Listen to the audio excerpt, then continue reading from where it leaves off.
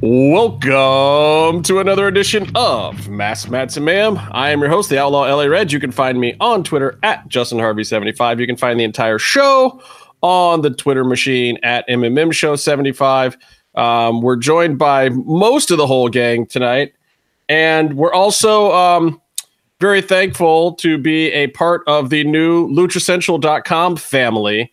So I want to throw that out before I forget, because there's so much shit going on right now. So much that if I don't throw in the plug right now, I'm going to completely forget. Like, I haven't taken notes for weeks and weeks and weeks for this show, but I actually took notes, just not even with what I was going to say, but on the 15,000 topics that I want to discuss. But anyway, let me throw out the shout out to LuchaCentral.com for all the news from around the world of Lucha Libre.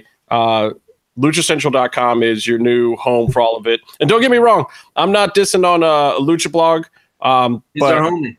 Yeah, and I'm still going to go to Lucha Blog for a lot of that kind of in-depth reporting on individual events. But for an overall global view of kind of what's going on, LuchaCentral.com seems like for us English speakers, it's going to be the spot. You can translate articles. They got some cool video stuff up there. They got contributors like Mass Republic, Cult Icons doing some great stuff over there, good reporting. And of course, Best of MMM Show is now on LuchaCentral.com. And yeah, maybe one day you'll see me on a fucking Best of MMM show. Hey, look, you were on that episode with Marty and Byron cut it, and you notice how all the questions in that particular episode came from Byron, right? Yeah, that's great. That's great. I did notice that. But on that note, with LuchaCentral.com, I want to guide everyone to our friends at LuchaShop.com as well. Because you know what's coming out next week, Justin? Some kind of awesome toy? Yes, dude. The Legends of Lucha Libre muscles are coming out. Muscles like those little figures from the 80s? Fuck yeah, sir. And those are coming out Wednesday of next week. And if you order them from LuchaShop.com, they will ship within 48 hours. I think they're $7 or $8 per 3-pack. There's 2 different 3-packs. Get them both. They're awesome. Get 2 of each so you can open one and keep one in the package. I'm not telling you how to live your life. I'm just trying to make things easy on you. Meatloaf, are you going to come over for Expo Lucha? It's at the end of August. Oh, no. No. What? That's a long shot. Come on. You got to come hang with us in Vegas. It's going to be a blast. When I looked at the flights, they're nearly $2,000. Ah, yes. And on that note, I would stay home too. Yeah, and there's a one way of doing it where you fly from here to Iceland and then go another way around, and it costs like half or something. But with all the big money that you've got, with all the big dollars that you've got, I would think that somebody would be happy to pay to fly you into Vegas cheap. It's getting home that I would expect to be expensive. Yeah, websites, checking the flights and stuff, but no. Well, It was a pipe dream. Jim's already been gallivanting the world watching wrestling. He just got back from NOLA, from Wrestlecon / WrestleMania weekend partying, right? Jimsuke Nakamura? Yeah, it was a rather long weekend. I was actually there for a bachelor party for WrestleMania. And the entire group dressed up as wrestlers on WrestleMania Sunday. I have been dubbed by some of the wrestling fans as Natamura. So I'm just going to roll with it. Nah, dude, you're always going to be Jimsuke to us. And I mean, that works for me too. But I it was a very long weekend. You dressing up as DDT superstar Shinsuke Nakamura, the original fake Shinsuke Nakamura. He's one of the best members of the DDT roster. He brought out a little cardboard WrestleMania sign to point at and stuff. Tremendous. Really. Tremendous. But you looked great, Jim. I've only dressed like a wrestler one time in my life, and it was the Macho Man Randy Savage. But it was a good. There was a dead-on Macho Man on Bourbon Street on Saturday night. He looked phenomenal. And see, mine stuck, dude. Drunk lady thought I was a pirate and shit. It was like a girl dressed as Shinsuke at the New Japan show. She was almost as good as you, but you look better in the pants. Dude, you look like Skinner right now. Who's Skinner? You know, WWF superstar Skinner. Come on, chat. You know, as Gorilla Monsoon would say, the Alligator Man. The Alligator Man. Master of the fucking Gator Breaker. When the fuck did a British guy get here? Jesus. Meef, what are you doing in the background? Seal came to visit, and he turned around so he wouldn't recognize him. Did we address that? Seal was like, I don't want all these honkies to get jealous of what I got going on, so he turned around. Yeah, dude. See, this is what happens after Byron plays hockey, people. He comes in hot, but there's plenty of stuff to get hot about. Speaking of the word tremendous, we got to mention on Keeping It 100 this week again for something we ran on luchacentral.com, which was so something not involving me again. Well, yes, but here's the thing that's funny about it is it's from an old episode that apparently the good thing is we now know that Vampiro reads luchacentral.com because not only had they already talked about it on Keeping 100 a couple weeks ago, not only was it one of our highest rated episodes in 2018 that almost every worker in the locker room at Lucha Underground had already seen, including Penta. Somehow, Vampiro finally just gets to the clip of Eric Van Wagenen talking about the whole appearance of Vampiro's on Stone Cold Steve Austin's podcast, which is a really great clip. You can go see it on luchacentral.com right now. It's the best of MMM show #1 clip. It's our first clip because it's the most pertinent recent thing going on. And so Vampiro finally reads it, and this motherfucker gets all kind of crazy with the heat on Twitter. Now, I think he was only being half serious, but man, he came in hot. Did you guys read this thing? Yeah, he went on a nice little diatribe. Oh, but I think Austin wants to chime in.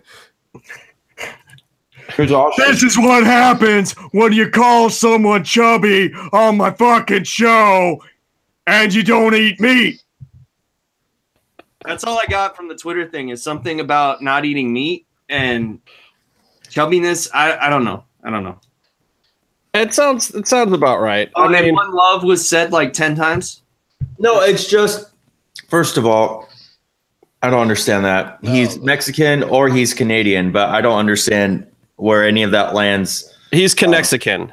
Yeah, but where does that get him into Bob Marley territory? America. But I don't know. Yeah, like he can't even meet in the middle there. But basically, what the fuck is happening with this chair? He's like, what is going on, hot mess? What's going on? No one knows. No one. I'm just doing my best. It's basically words were said in affection. Like, I love Vampiro. I don't know why he's a vegan. He's crazy and he's kind of an asshole. And that's my Vampiro. It was something like that. And he goes, what? I saved my life becoming vegan. So what's the problem there? Blah, blah, blah. And whatever. And then the real question is, do we have any heat with Vampiro? Not does he have any heat with us? Do we have any heat with him? You sound like you're pretty hot at the fact that he's a vegan, Byron. Me? I would say I don't have heat with him because I did him a huge solid recently. I don't know if you heard. I've got heat with him, but I'll tell you why in a second. Anybody else got heat with Vamp? He reached out to me and said, Casey, I know you weren't involved with that shit show of an episode because the Stone Cold impressions would have been good. So, I have no heat with you, brother. I ordered this Chinese food last night, and then whatever I didn't finish sat on my coffee table until now. Thank God we have a mute button. He might die. Look, Eric Van Wagenen's Stone Cold might not have been good, but mine was solid. I thought mine was okay, and I was just paying homage to your Stone Cold impression.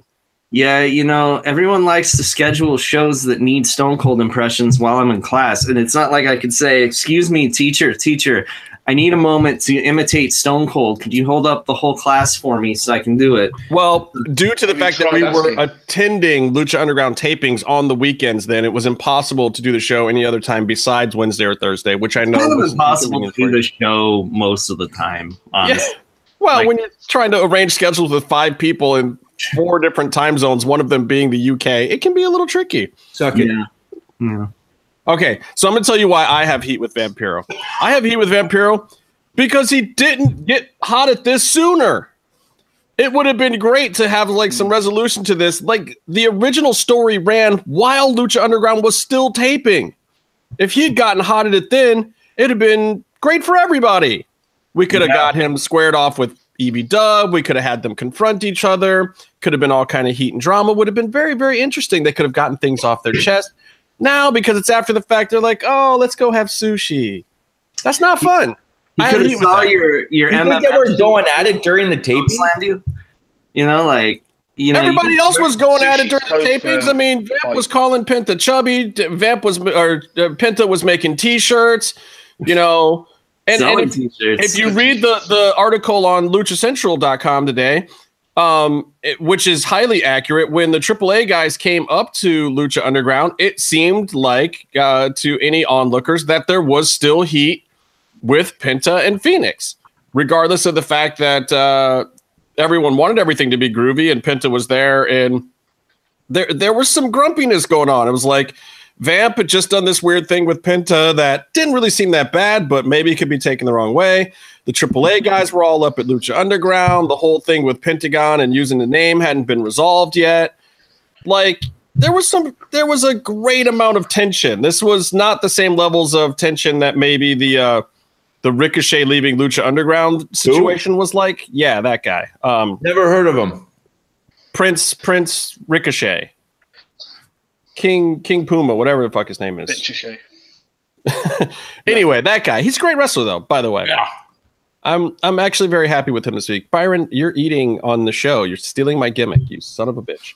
I'm getting food poisoning on the show. Anyway, you might die on the show. So in the third piece of Lucha Central related info today, they just dropped a huge story, which I had gotten wind of several of these pieces, but obviously I did not have the ability to fully corroborate some of this story. Look at me, I'm going to break the story because I have a mask. With my Spanish not being so good. All right, you want to break the story? Let's see how you do with this. Break the story, Byron. Explain it to me.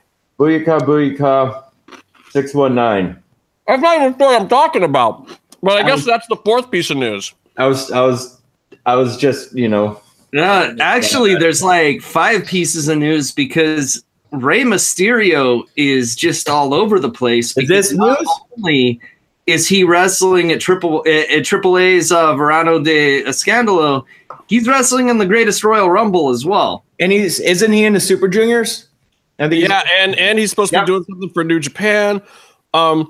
This is very interesting. So, from what I can tell with the Rey scenario, he still has his Legends contract with WWE where he shows up and they can book him for gigs and do merchandising stuff with him, but he's not exclusive to them, which makes the contract awesome, but also means he doesn't appear regularly. So if he wants to make some real cheddar, he's got to take his services elsewhere. Ooh, you don't want to make too much cheddar. You get stomach pains. I'll leave it to everyone's imagination whether or not Lucha Underground shelled out some cheddar for him to show up this season or not. But clearly other people are willing to do that. And AAA was not one of the ones that I thought was going to be on that list. I mean, that one was a surprise. But this goes to show you kind of where the wrestling world is headed right now. And in the craziest wrestling news of this crazy news-filled week, of which we can go all the way back to before Connor was in jail last week, and there was all sorts of stuff going on. We'll get to a lot of that, but LuchaCentral.com basically broke the story of why Pentagon now has 3 gimmicks. 3! Him got 3 gimmick. Yeah, he's a big Cactus Jack fan, sir. You got to get 3 gimmicks. Yeah, 3 working at the same time in different promotions. So, which one is this dude love? We have Penta Zero M or Pento Cero Miedo, which is the version of Pentagon that guys like Meatloaf get to see when he travels internationally or he works indie dates, AEW and Wrestle Circus and whatnot, which we've been seeing him do. He's got his Pentagon Dark gimmick, which is his Lucha Underground gimmick after he went to the dark side of already being a dark side character. He just started wearing all black. He started wearing all black, and he went a little bit darker, and that made him more of a tweener. I don't know. Somehow, and lost to Matanza on his first match out. Yeah, he does the same thing. He does the power driver on the apron to Matt Riddle, and then he loses to him. It's the same gimmick every match.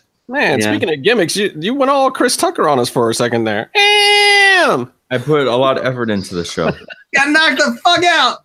Your voice went like 3 octaves higher. That was kind of cool. I didn't know you could do that, Byron. I could do a lot of stuff. Do you think we could get Chris Tucker for the show? Damn! I don't know what the hell you're talking about. I don't think we can. Remember when you tried to like really put some bass in your voice, and you're like, "This is what I really talk like." We're like, "Shut up, Justin." That's true. I do. I tone it down for our Caucasian viewers, or as I like to say, our Afro challenged viewers. If we weren't a Lucha Libre MMA themed podcast, but we were like 2 a.m. Have you seen my Black Panther podcast? Smooth jazz. I have. AM radio station. What would your voice be? You were on Perspective. Adult contemporary. If you were adult contemporary podcast. You're listening to the mellow sounds of Spyra Gyra coming up next. Wow, I think it just moved. It's terrible. Hey, did someone check the chat room to see if anyone's pregnant? Why? Have you been following hashtag? Yes, Mr. Krabs is pregnant. Oh, well, that's a travesty upon society. We must do something about that. I think Byron is single-handedly trying to impregnate anyone who is posting under the hashtag "Fine Women Who Watch WWE" or whatever it is. That's a trap.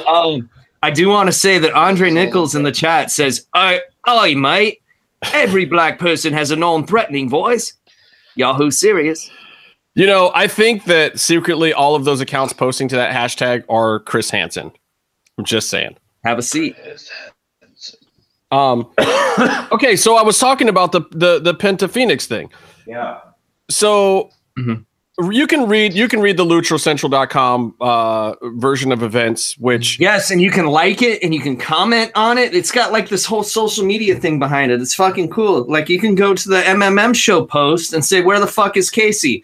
That would be greatly appreciated. You should actually all register for an account. Go in there, hit the like button, throw some comments up there. Tell us if you love it, hate it. Tell us what you would want to see as the best of the show. And the thing that's cool about those clips too is they're Josh Pillow sized.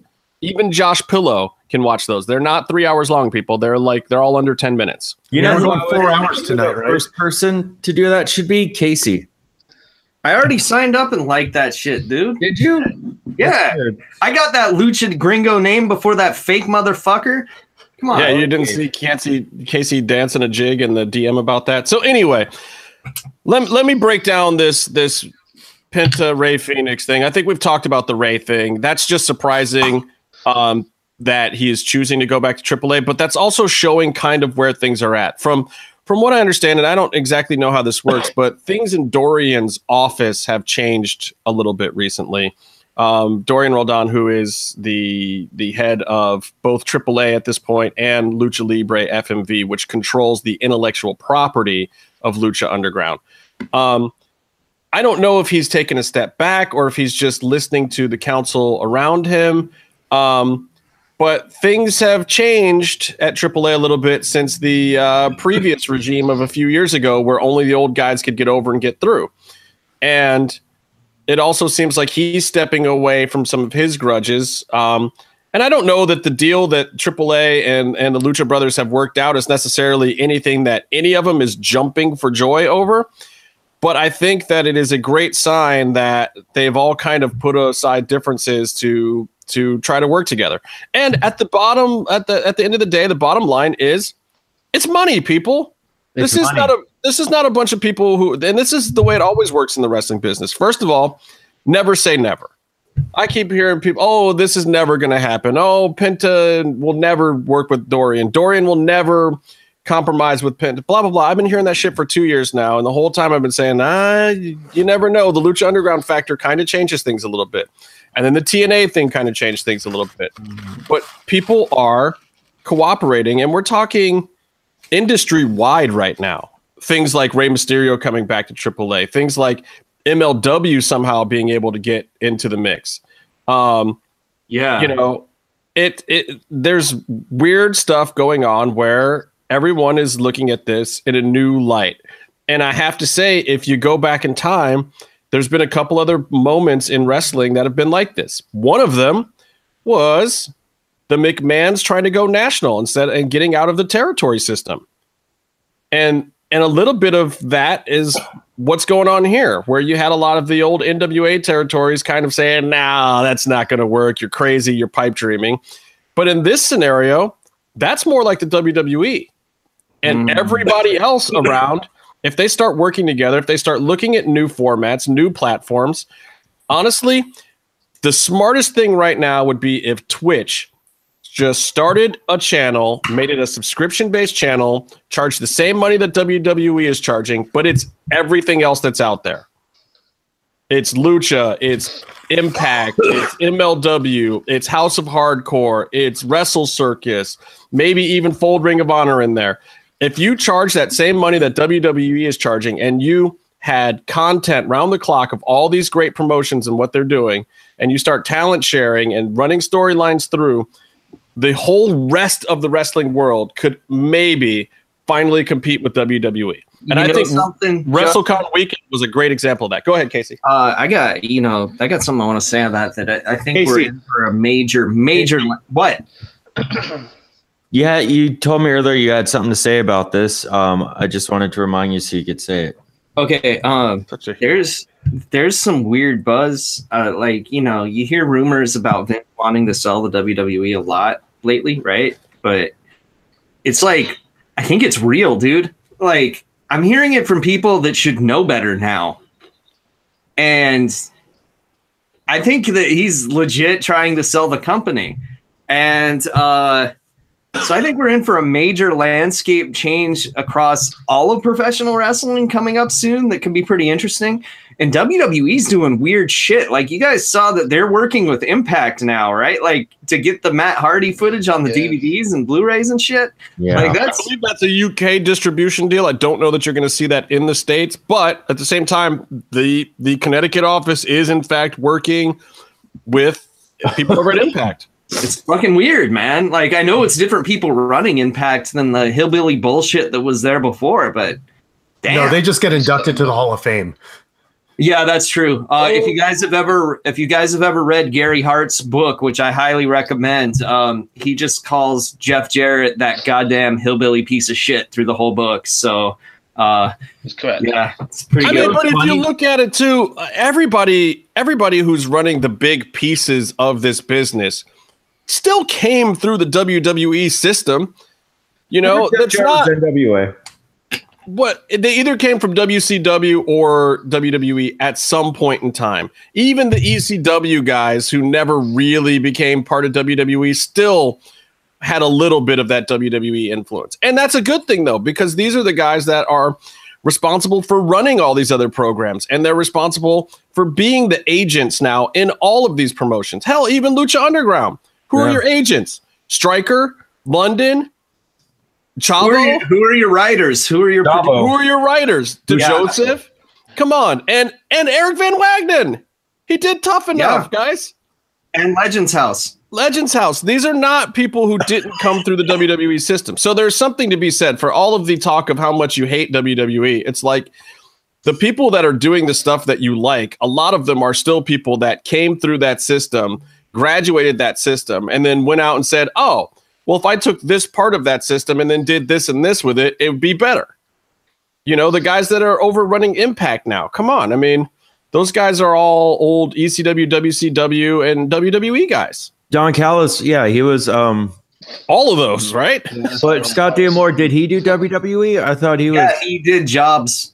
He was a job guy in like the early 90s. But that's how you learn. How are you going to put on the big show if you've never been to the big show?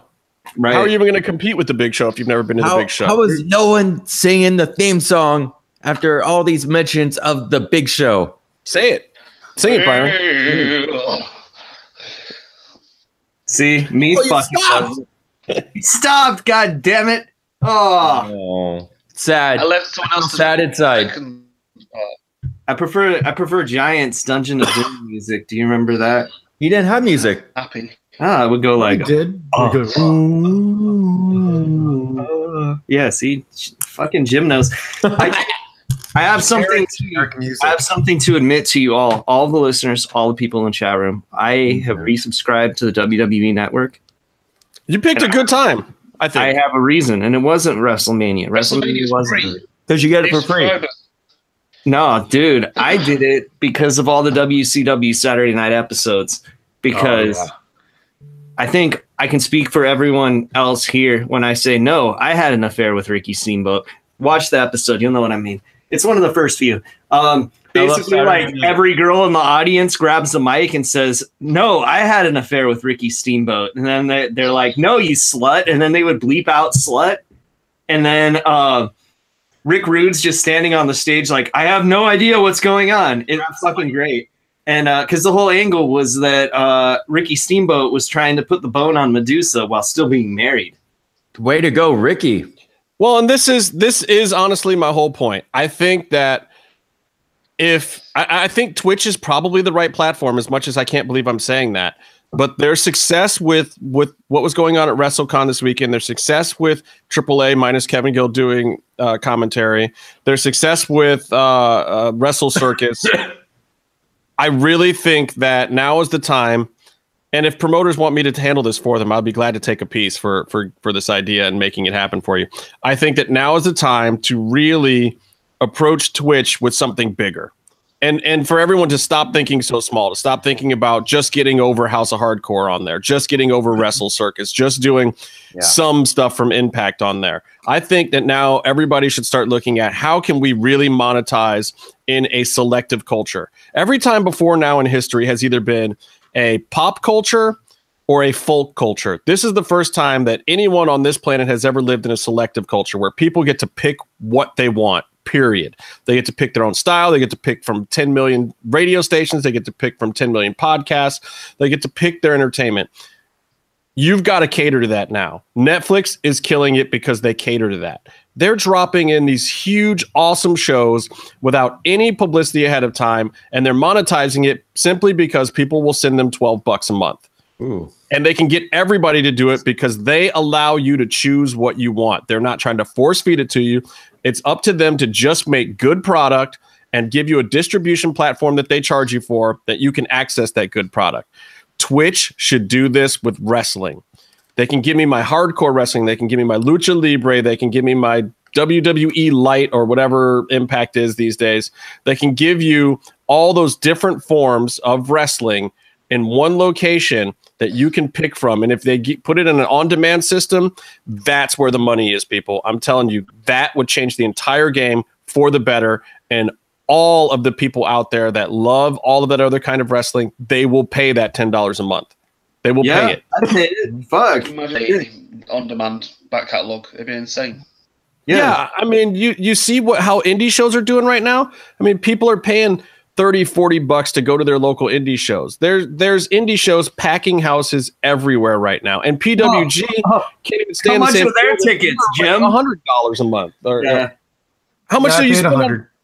How much do you spend on PWG in a year, Jim? I don't know at this. I don't want to think about it at this point. I mean, considering for PWG next weekend, I'm only going to night one, and I spent $100 for my front row seat. Don't get me wrong; it's probably going to be worth it, but still, and that's the whole point. It's going to be worth it for you. It's going to be worth it, and that's on top of whatever merch I'm going to buy. So instead of trying to nickel and dime 100 people on an IPPV, 100% of nothing is nothing. 10% of a fuckload is also a fuckload, and that's the way these guys need to start thinking. Like if they could get, if 10 of the best companies out there could each get, 8 to 10% of the monthly revenue of $10 a head of, 100,000 people subscribing to a new Twitch wrestling network, that'd be a ton more money than they're scraping together having 300 people buy an iPay-per-view. Hey guys, who do we get the rights for like Wing and IWA Japan and start our own network? The fucking shitty Japanese deathmatch network. I want to do. Maybe. Why don't you just? I said shitty. And this is why Jason the Terrible won't accept my friend request on Facebook. God damn it! Why not fix that? Happy Friday the 13th. Yeah, I hope everyone watched Some of them my do Jason run the their own Terrible versus Jason the Terrible casket match that I posted on that I tweeted out to everybody today. You did that today? Yeah. Casey, here's my question for you coming out of this whole thing. Again, I'm not going to dissect the whole story. You'll hear me talk more about my theories of what's really going on behind the scenes over the next few weeks. We got plenty of time to talk about it. Read the story on luchacentral.com for now. But is this going to dilute the brand, especially of Pentagon? Nah, dude. Fucking, he could call himself fucking like Pentagon Pink and become an Exotico and fucking.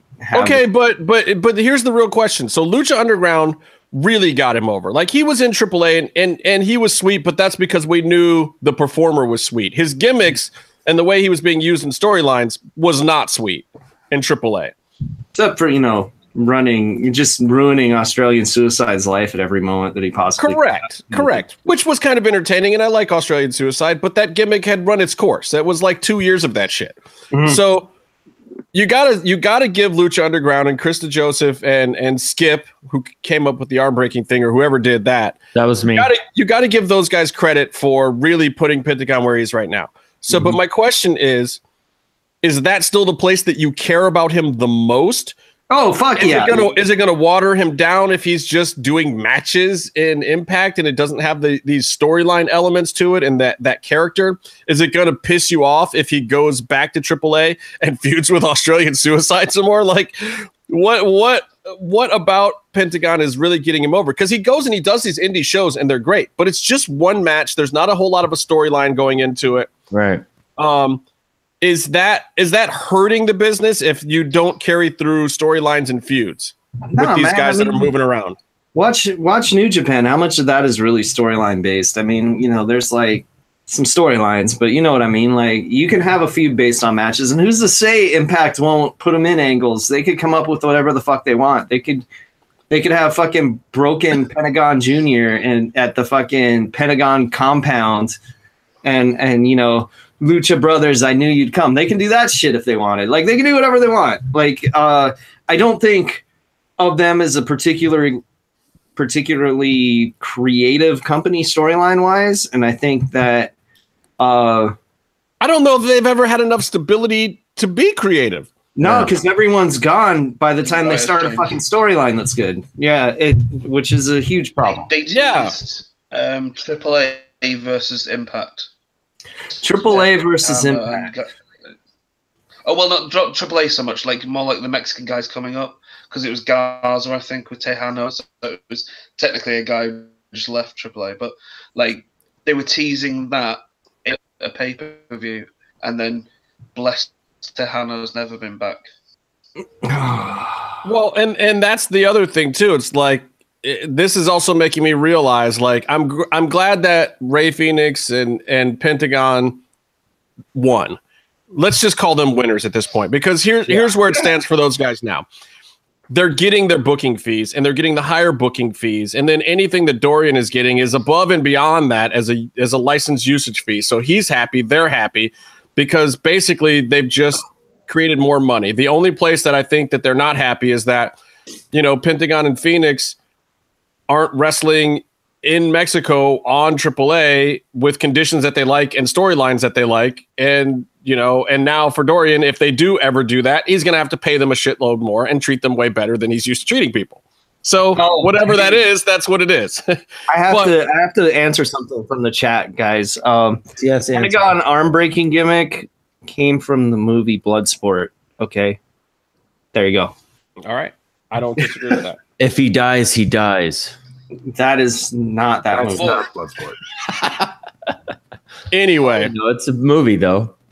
So the setup for Penta and Phoenix at this point is, if they work TV in America outside of Lucha Underground, they have to do it through their AAA license. If they work any kind of national TV, which means that Lucha Libre, FMV, or AAA, or whoever controls those licenses, will get a license fee for them to do those gimmicks, but you can fully book them to show up as Pentagon Jr. and as Phoenix with their library footage from AAA, like you saw, which confused the shit out of a lot of people, why he wasn't being referred to as Pentagon Dark and why he wasn't being shown footage from Lucha Underground or the Indies. It was actual AAA footage of Pentagon Jr., which is what you're going to see on anything nationally televised in the States. So that's the way it's working. If you see him on the Indies, if you show up at AAW or Wrestle Circus or someplace else and there's a Pentagon match, it's going to be Penta Zero M. That's it. You get the indie version of Pentagon, or you get Lucha Brothers, which is a gimmick they own, or you get Ray Phoenix. If it's at Lucha Underground, it's still also Phoenix, though the character is slightly different from the AAA Phoenix because the character's just evolved over 3 seasons. And you get Pentagon Dark. And that is still under their regular Lucha Underground contracts, which they have 3 seasons left on. Not years, seasons. So take that for whatever it's worth. Those seasons could come and go super duper fast. Filming in summer.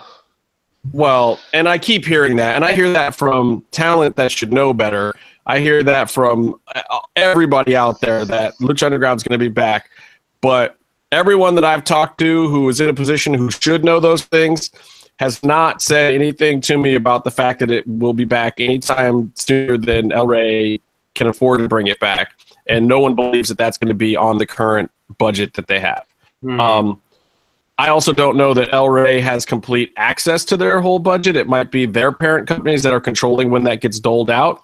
So maybe there will be another release of funds in a 3rd or 4th quarter that will allow Lucha Underground to come back. And don't get me wrong, I'm sure the Jefes at Lucha Underground would love to do another season right now.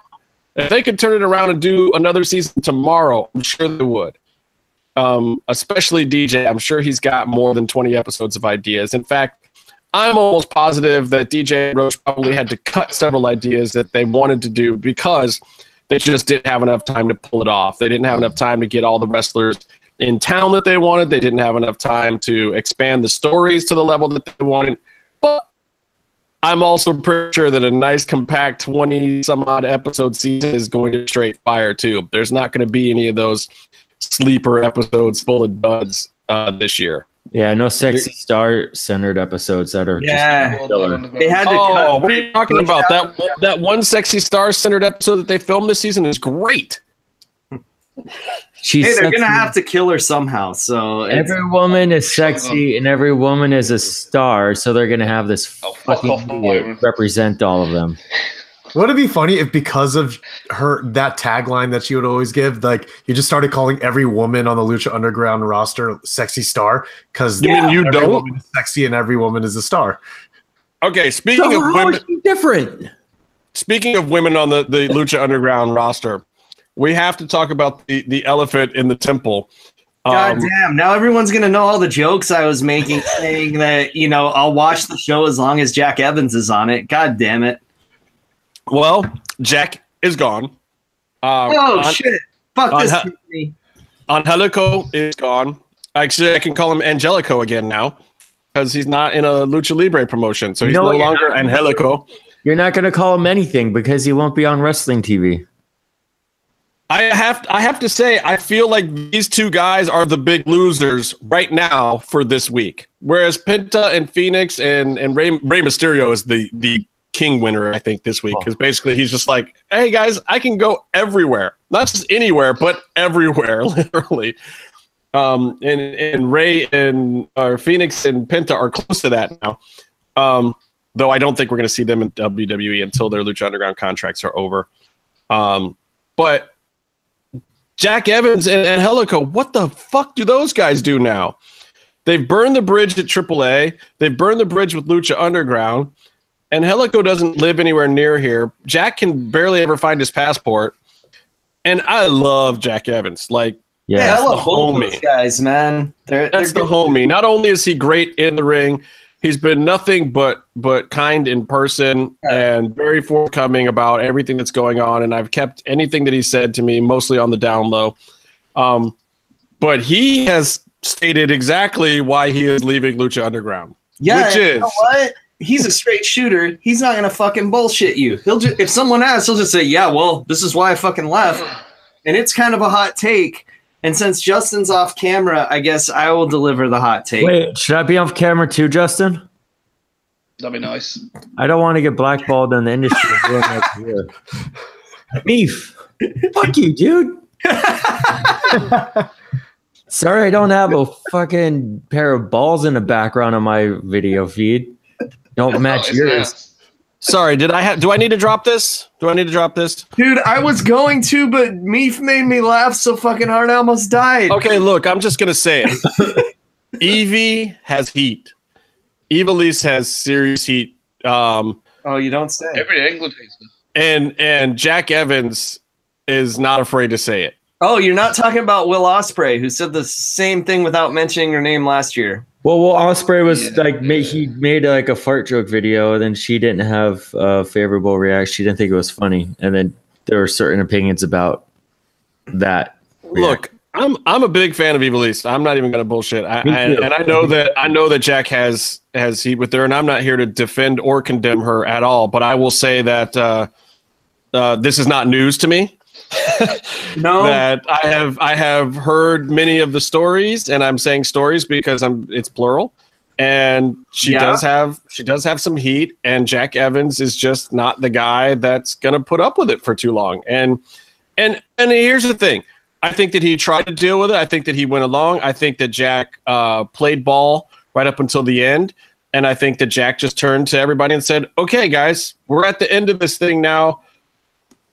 Can I stop playing ball? Can I just move the fuck on now or what? Like, this is not going to work for me like this. And that's just Jack. He just like, I'll land on my feet. I'll find something else. But I'm, I don't really want to be in this particular environment. I think that. Let's be real, though. If you look at his Twitter and all that stuff, I don't think he had that second part of the thought. I don't think he had the "I'll land on my feet" part. He just was like, I don't want to work anymore. Yeah, dude. You know what? He just had another kid. So why not quit your job? No, yeah, but Jack also could have pieced out a lot sooner. Like, and I'm not going to reveal anything about what's coming up on Lucha Underground, but I'm just going to simply say that I know for a fact that Jack showed up and did the right thing, period. Yeah. And that he always has shown up and done the right thing. And the only time that he's finally said enough is enough was further down the line. I'm not going to say that those situations were always appropriate. I wasn't in those situations and I don't know, but I think that Jack, for whatever you think about him, is a decent enough guy to live up to his obligations and fulfill his commitments in an appropriate fashion, and then throw up his hands and say, fuck it. I mean, but everyone has done a little bit of that. And here's the other thing, man. It's wrestling. Never say never, because there are a lot of people that have Jack's back. There are a lot of people who love Jack, love Angelico. I feel bad for Angelico because, when he was like, yeah, I'm quitting Lucha Underground, I'm like, oh, you were on Lucha Underground? Yeah. He was so injury prone and injury ridden that I had forgotten. I had honestly forgotten, which also shows the power of that Lucha Underground has, is the fact that, honestly, as much as you want to love the guys who have been there, they can make new stars. They don't have a difficult time making brand new stars out of good raw talent. It just that'll be seen in season 4. He had that Cuerno third season, didn't he? What's that, Meef? He had that Cuerno third season where you're injured for the entire thing, come back at the end. Yeah. Which, by the way, is the only reason I've ever had heat with Cuerno. I always make fun of it, but my big heat with Cuerno was the fact that they created this character. I absolutely love the character. Then the character just disappears. And then the same thing happened with Evilise last season, where she got booked in an Ultima Lucha match at the beginning of the season, and then you don't see her until the end of the season. And it wasn't just like that on TV. It was like shot in that order. No, yeah, it was like that in real life, where we all kept going, "Where's Evie? What the fuck's going on here?" We weren't, because we saw her get hurt, but hurt the same leg.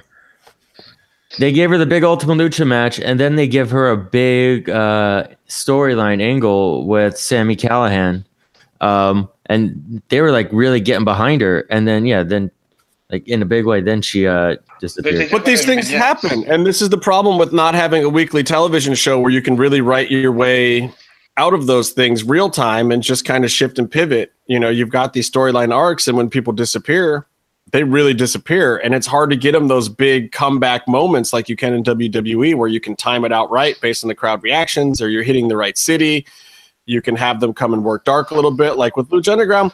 They filmed that whole shit in a month this year, guys. In a month. Like, if anybody got injured this season, they're just gone. That's it. Shit, that's There's nothing you can do. Like, everybody already knows that Rick Knox had a little bit of surgery. Yeah. It's like, what do you do then, man? Your whole season is just screwed. What happens? That's tough. That's a tough break, and that's a hard way to run a wrestling program where you're counting on somebody every week. I mean, think about if you had a weekly, drama. If you're shooting Hawaii 5-0 and one of your main talent on Hawaii 5-0 all of a sudden, gets ill and has chickenpox for 2 weeks or mono, whatever. Yeah, and they're just fucked. What do? You got to write them out of the whole show. It sucks. You can't stop filming. Wrestling wise, movie just postponed filming for 3 months. I mean, look at that season of X-Files where Scully was pregnant and the way that they had to write around that. They had to film a whole bunch of stuff for a whole bunch of episodes for her to be in them for like 4 minutes before she got to looking like she wasn't, not pregnant. You had to wear a lot of trench coats. Yeah, and they had to rewrite their whole season. That's just the way it goes. It sucks because, like, when you think of wrestling injuries, most of them are like 4 weeks and above. When it's even something relatively minor, you're doing a lot of time off for that. It's fucked up. But if I was personally running a promotion, like say I started a promotion tomorrow, I would want both Jack and Angelico in there. Well, but that's my question for you, Casey. Where did Jack and Angelico go? Or for any of you guys, where do they go now? I mean, Angelico's working everything available in Europe, and I hear TNA's hiring. He lives in Europe. I love that joke. That's a good joke. Jim Angle. What were you saying, Meave? Next cosplay. Well, it doesn't. I'd heard like that, like moving to Europe or something. That's a good point. What, Byron? What? Price check on a jackass. What were you saying, Meatloaf, before Byron interrupted you again? Well, apparently, he's moved to Europe or moving. Yeah. Hey, I'd heard that kind of. He was living here. He was living in Italy for a long ass time before he went to AAA. Like, he went to Mexico and then he went to Italy and then back to Mexico. I'm pretty sure. It sucks because our expert is not in the chat right now to verify, but I think that's the path that he took. Because it's not in the chat right now? No, she left. But yeah, and Angelico, he was I'm pretty sure he was living in Italy for a while, because I remember when he came in to AAA originally, people were like, yeah, he wrestled a lot in Italy, but he was trained by the great Negro Navarro, which, you want to get trained, that's a motherfucker that can train you, let me tell you. Okay, so do you see either of them in WWE? I don't see Jack there. I don't think Jack can clear certain tests that you have to clear on a regular basis there. Mr. Krabs has a Jack question. He wants to know, do you think if Jack Evans will leave AAA?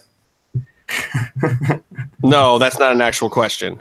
No, it's an actual question. It's an actual question. I'm just asking for the people. Mr. Krabs is the representative of all the people in the chat room. Okay, so let me date. First of all, let me date stamp this episode. It is April 13th, 2018.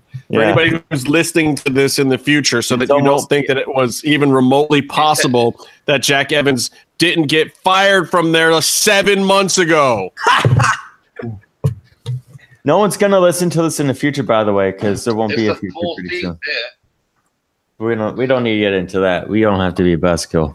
What, you're talking about the fact that we're dropping bombs on Syria right now? Yeah. I'm just trying to think of monster conventions and stay positive. Okay. Oh, I just took my shoes off. I could see Angelico working in WWE. Yeah. I don't know that I could see Jack there. Don't know if I would want to see Jack there. No, dude, because like a lot of people, like, you can't tell unless you see him in person. Angelico's a fucking big dude. Like, me and him are pretty much the same height. Like, he's a tall guy. You know, Vince gets a boner for that shit. Yeah. All right. Well, Like 6'3". I think he's too injury prone though. Like with as much as he's been gone from Lucha Underground and Guys, we could have kayfabed that a little for the guy. Jesus Christ. not much to kayfabe. I know. It sucks because I was fuck, man. That second injury he got, that was not good. I don't remember who was there with me that week, but that fucking sucked. which one was that? The elbow The Worldwide Underground one? I was there with you. Yeah. popped his elbow out of the socket. That I was can't remember if I was there for that one. I was there for that. I think you were, Jim, and you were sitting on the other side from us. Yeah. I can't remember if I was sitting there or it might have been like up in the standing area. I'd say that was grosser than Phoenix breaking his nose and shooting hot rockets all over the place, but that was pretty bad. The Angelico one was weird too because he had done like 4 other spots in that match where you thought he would have gotten jacked up worse. Yeah, and it was just like a back elbow or clothesline or some shit, wasn't it? That was Like just what? random in The the elbow? elbow. Yeah. It was a springboard, springboard move, and he landed on his Yeah. like a clothesline or whatever, or elbow. Yeah, and he landed on it all fucked up. And then he had to take like a shooting star or something. He had to take another spot before he got to roll out of the ring. Yeah, but it wasn't even that dangerous. I mean, it was less dangerous than a Kenny Omega super kick to Cody's face. I haven't seen. Is it Donkatu? I haven't seen that yet. Dontaku. Dontaku. Don't talk Byron. to Byron. No. You're gonna watch it tomorrow. Byron's dyslexic when it comes to only the Japanese language. All right. Well, that's that. Look, that's all the new stuff. I want to talk a little bit about some of these shows. I want to talk a little bit about Impact versus Lucha. Oh, hey, can I just No. so you guys can talk about the shows I didn't watch? Well, I then gotta we got go to talk watch about UFC if you want to dip, because I got to talk to you about UFC for a second.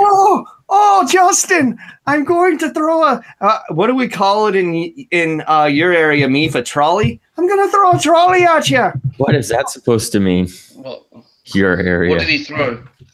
That dolly. Dolly? We call them dollies. They're dollies. Yeah. Yeah, what is it? What does it look like? It's got like wheels. A hand truck, a hand truck. Hand truck.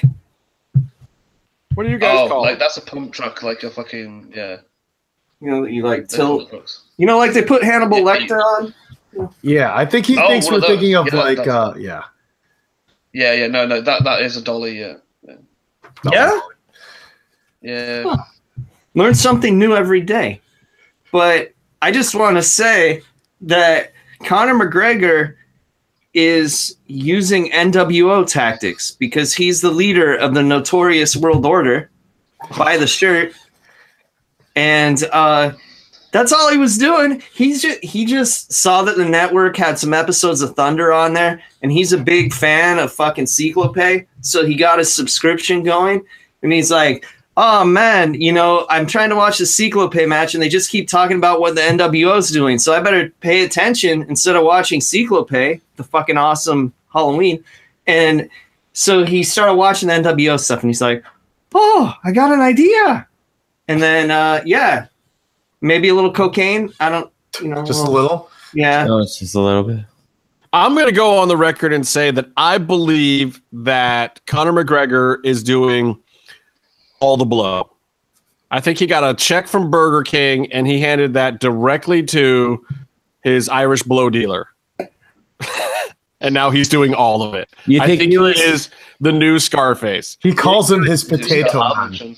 He was keyed up as fuck, and he was like, "Who said what?" And just fucking got on a plane in the span of like being all like high on cocaine. And before like his whole like cocaine trip ended, he had No, I'm pretty sure the airplane has cocaine on it, Byron. I'm pretty sure. Byron, While you fly from Ireland to America, you just make sure that you do all of it before you land in American customs. Yeah, but it's not like he got on a plane. He's like, I'm gonna do some boss ass shit. I need to get, I need to do a bunch of the cocaine, But before. Byron, what you're forgetting is it's not a plane, it's his plane. I know, but what I think happened was he was at home, minding his own business, and then he's like, I'm gonna do a lot of cocaine, that'll be fun. And then he's doing a ton of cocaine, and then someone goes, hey, you know what they said about you? And he goes, what? And over in Brooklyn, he's like, get my plane. We're going to do something. You know how like sometimes you're with your No, I think honestly, okay, people are like, is this a shoot or work or whatever? I think that Conor McGregor, and maybe even with the knowledge of the UFC, it's irrelevant. I think that he said, yeah, these dudes were fronting on my boy Artem. So I'm going to go over there and I'm going to raise some shit. Like if I ever do fight this guy, it can't hurt to drum up a little business. I also don't want to leave my boy hanging because I think that he was kind of on the fence about whether he was going to show up or not. I think the UFC had a press conference coming up. So I think that Conor was also thinking, okay, I can go over there and I can talk to Dana and maybe we can work something out where I can actually announce something this week, you know? And I think that Conor also, believe it or not, legitimately wanted to talk to Dana White about the Floyd Mayweather situation. And if they could possibly figure out a way to get Floyd into a cage, whether it be modified rules or what, because honestly, as crazy as it sounds, I think that's going to happen. I just don't know if Conor's going to be the opponent. Conor McGregor versus Floyd Mayweather in the Lion's Den match. I mean, it's going to be like, you know, a weird Pancrase rules match if it happens. It's not going to be full sanctioned unified MMA rules. I guarantee that. Beside the point, we have months and months to cover that. You know, none of them can touch the king of Pancrase, Minoru Suzuki, so they can just both eat shit. Truth.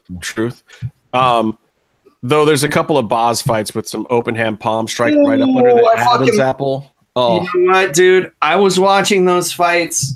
I've always been a Boss fight fan, and if you talk to Kevin Cross about Boss Rutan, he will tell you that man fucking knows. Cross and I were going back and forth on some video he posted of Boss taking somebody out with just straight knees to the dome, which is amazing.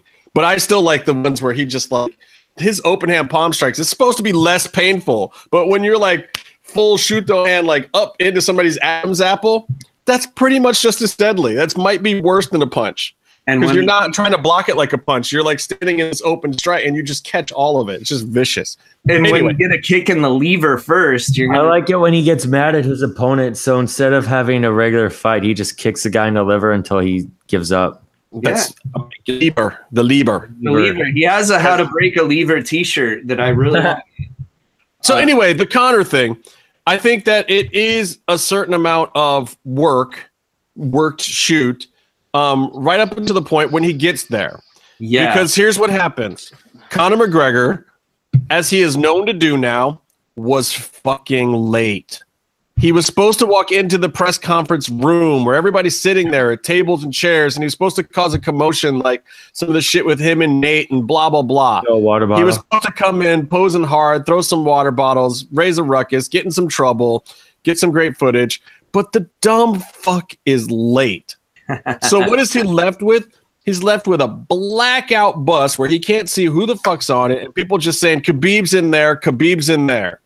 That's all they were telling him. Conor didn't know that all the red corner fighters were in there. All he heard from his boys was Khabib's in there. So this dummy starts throwing things at the bus to try to get his attention, to get his moment to confront Khabib, because he's flown all the way the fuck over. It's not like he was just going to let it drop. He was going to do something. I don't think that he was trying to hurt anyone, but at the same time, this is why you don't throw 40-pound metal objects at glass, people.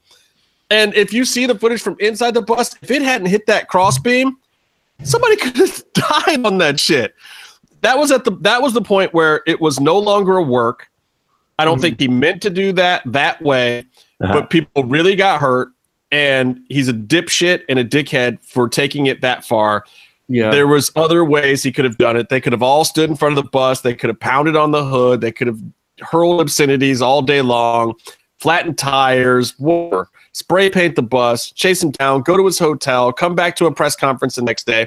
Any number of things besides hurling a giant metal object at people. Yeah, and in the words of Hulk Hogan, and don't worry, guys, I don't mean those words. He's from Tampa. You can't blame. These marks work themselves into a shoot, brother. Yeah. That's pretty much what happened.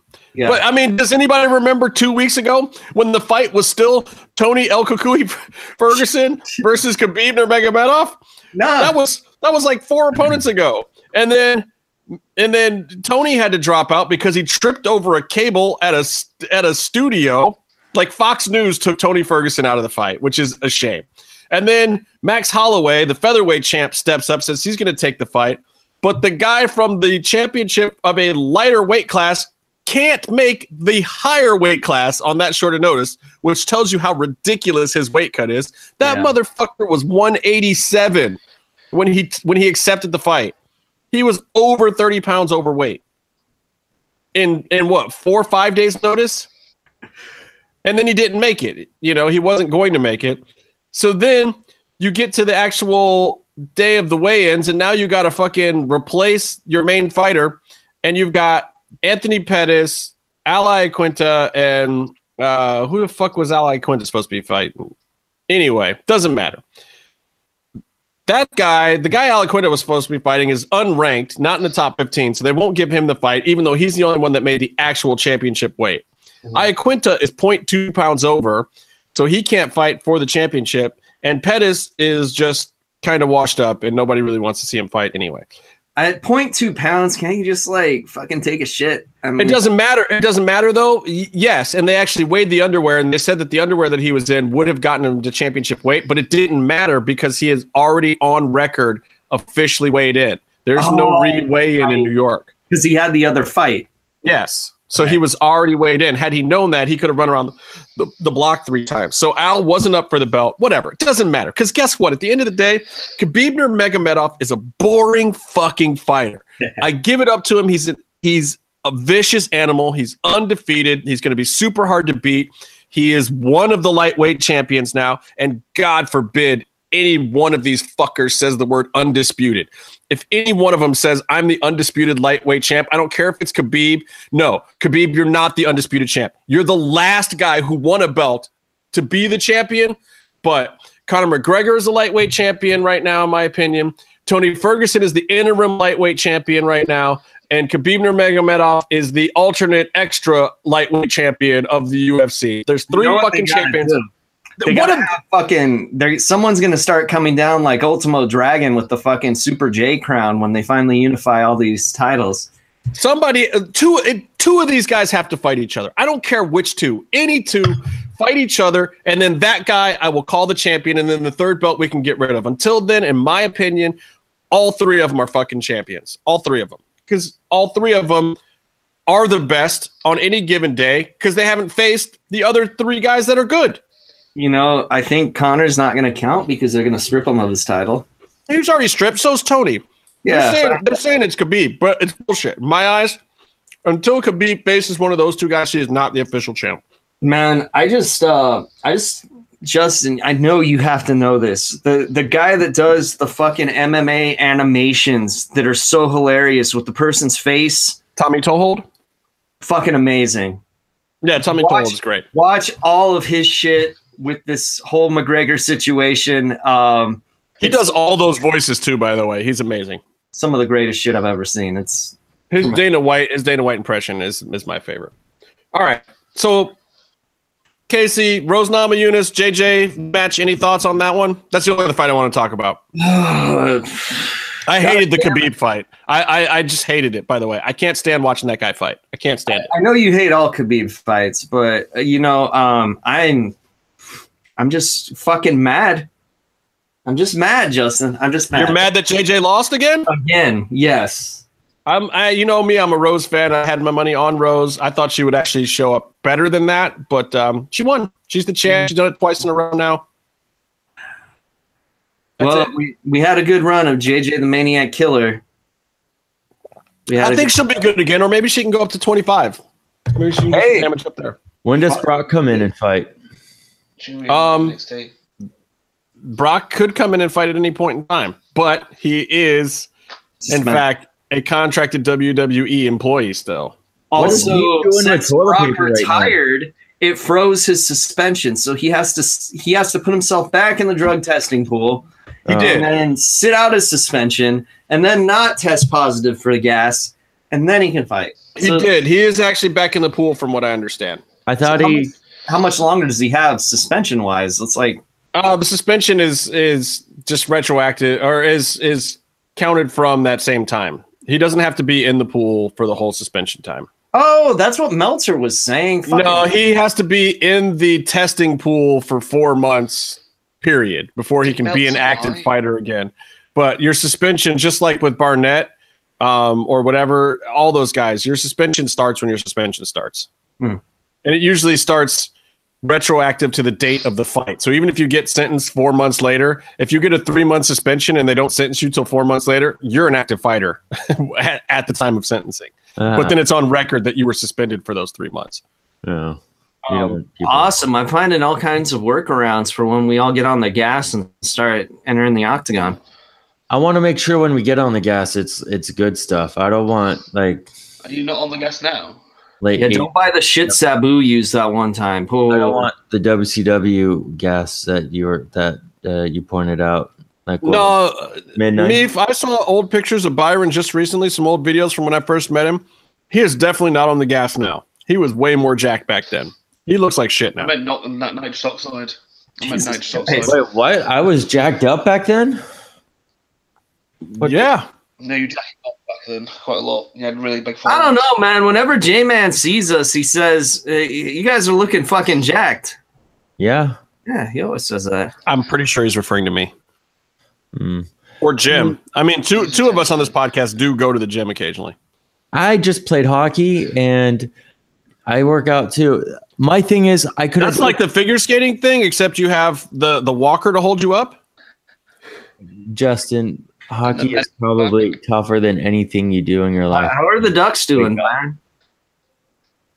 Ooh, deep burn. Mr. Krabs wanted to know how the Ducks were doing. Mr. Krabs is being chased by his mom with a coat hanger every day of his life.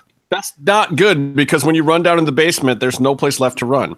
So he's like what, the 50th trimester right now? Yeah, but she won't give up. She still wants to get rid of it. Oh, Meef's cruel jabs are popping the chat room. I agree with Omar, by the way. Never fight outside the ring, especially when you're a gabillionaire and you can get paid another $1 billion to fight inside the ring. Who the fuck is Omar? Kayfabe, Jesus Christ. How about this? Speaking of who knows, Del Rio said that his kids were sick, so that's why he no-showed the show. That's the next story. That's a great segue. Oh, you've done something right. Oh, maybe I can bring him in. Poppy, did you do a job, Poppy? No, we're not. We haven't gotten to Commissioner Page yet. That's another story. Poppy. Everyone's like, why'd you fuck everyone off again? He's like, oh, well, it's because my kids were sick and my kids are more important to me, so you can't be mad at me now. And everyone's like, you're a piece of shit. No, but didn't he still show up somewhere or was doing something and they were like, oh, fuck you, you bastard. Yeah, you're fired. He was doing promo stuff all day, and I think he was getting lit. And then I think he was like all keyed up, running around being an asshole, and it was like, wait, you can't come to work for this? Yeah. He probably had another press conference. I think they Jeff Hardy'd him. They sent him home. And then I heard that, but also I think he was seen out partying that night too. Now, do you think this helped accelerate the Penta Fenix stuff even more? Or do you think, because it sounds like everything really just fell into place this week? I think so, because they weren't booked for that match. No, right, and then they had to do a last minute fix, and I think that's part of the fix. It was like they had agreed to let Phoenix and Penta do this Lucha Underground versus Impact thing, which was wholly run by Impact, by the way. Mm-hmm. For anyone who thinks otherwise, Chavo seems like he was the one Lucha Underground representative there as an agent and producer of Lucha Underground, but it was not written by Krista Joseph. Evie Dub wasn't there. Roach wasn't there. Vamp wasn't there. Stryker was there, but I mean, I guess Stryker and Chavo were your agents on the Lucha side. And Stryker was spoon feeding Josh Matthews to make him not totally fucking suck. Oh. And that was a bad combination. I can't I missed it. I can deal with one. I can't remember what you said. I can deal with one of the two of them, but first of all, to me, Matthews is kind of cloning Stryker a little bit in the first place. Right. Like, I feel like he bases his shit off of Matt Stryker's shit, and that's why it bothers me so much. But the thing I like about Stryker's commentary is if he misses a move or there's something going on, but he's in the middle of a story and he knows it's not going to be the 3 count or the fucking, go home spot, he'll just keep the story going.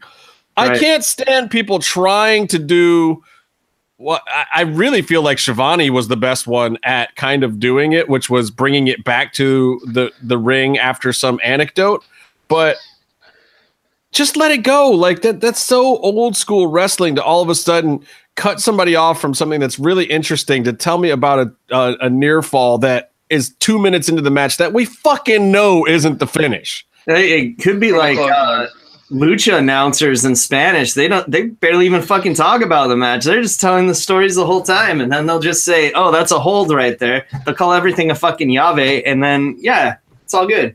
I mean, I tend to like that a little more in this day and age. I don't need to feel like you're talking to a 4-year-old that's never seen wrestling before that has to just believe it's a real sport.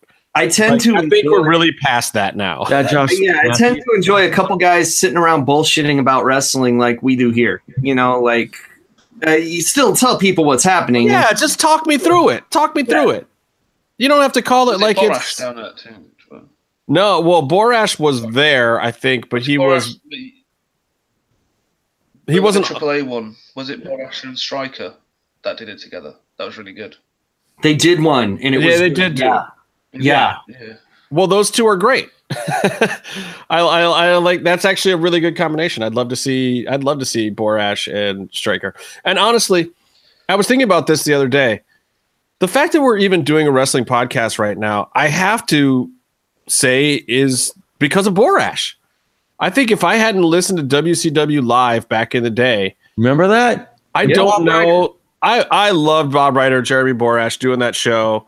I used to read, onewrestling.com all the time. Wasn't that the site Ryder was on? I got some fun Bob Ryder stories I'll never tell on this podcast. Oh, sweet. Save it for the DM, baby. I want to hear them all.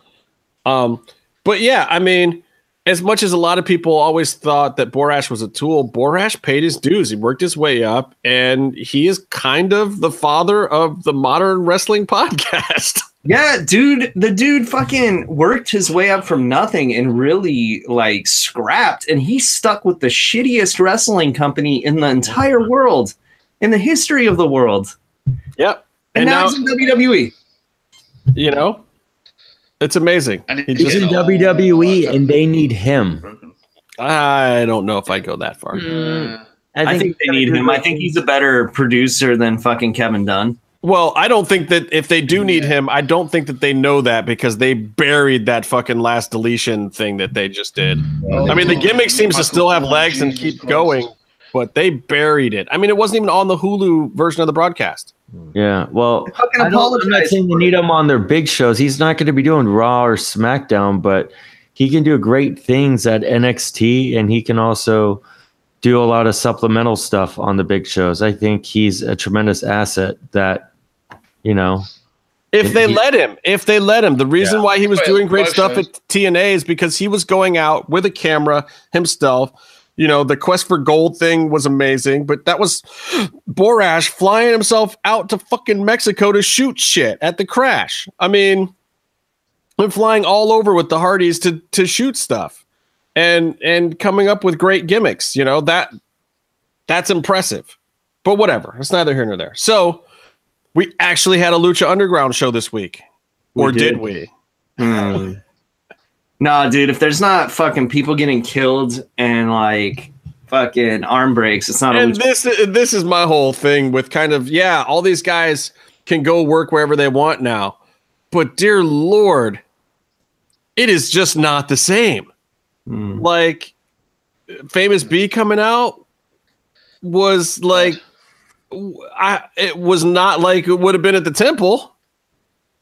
I mean, I don't know that he worked the moment exactly the right way, but I mean, that heat was not right. The mainly Impact fans.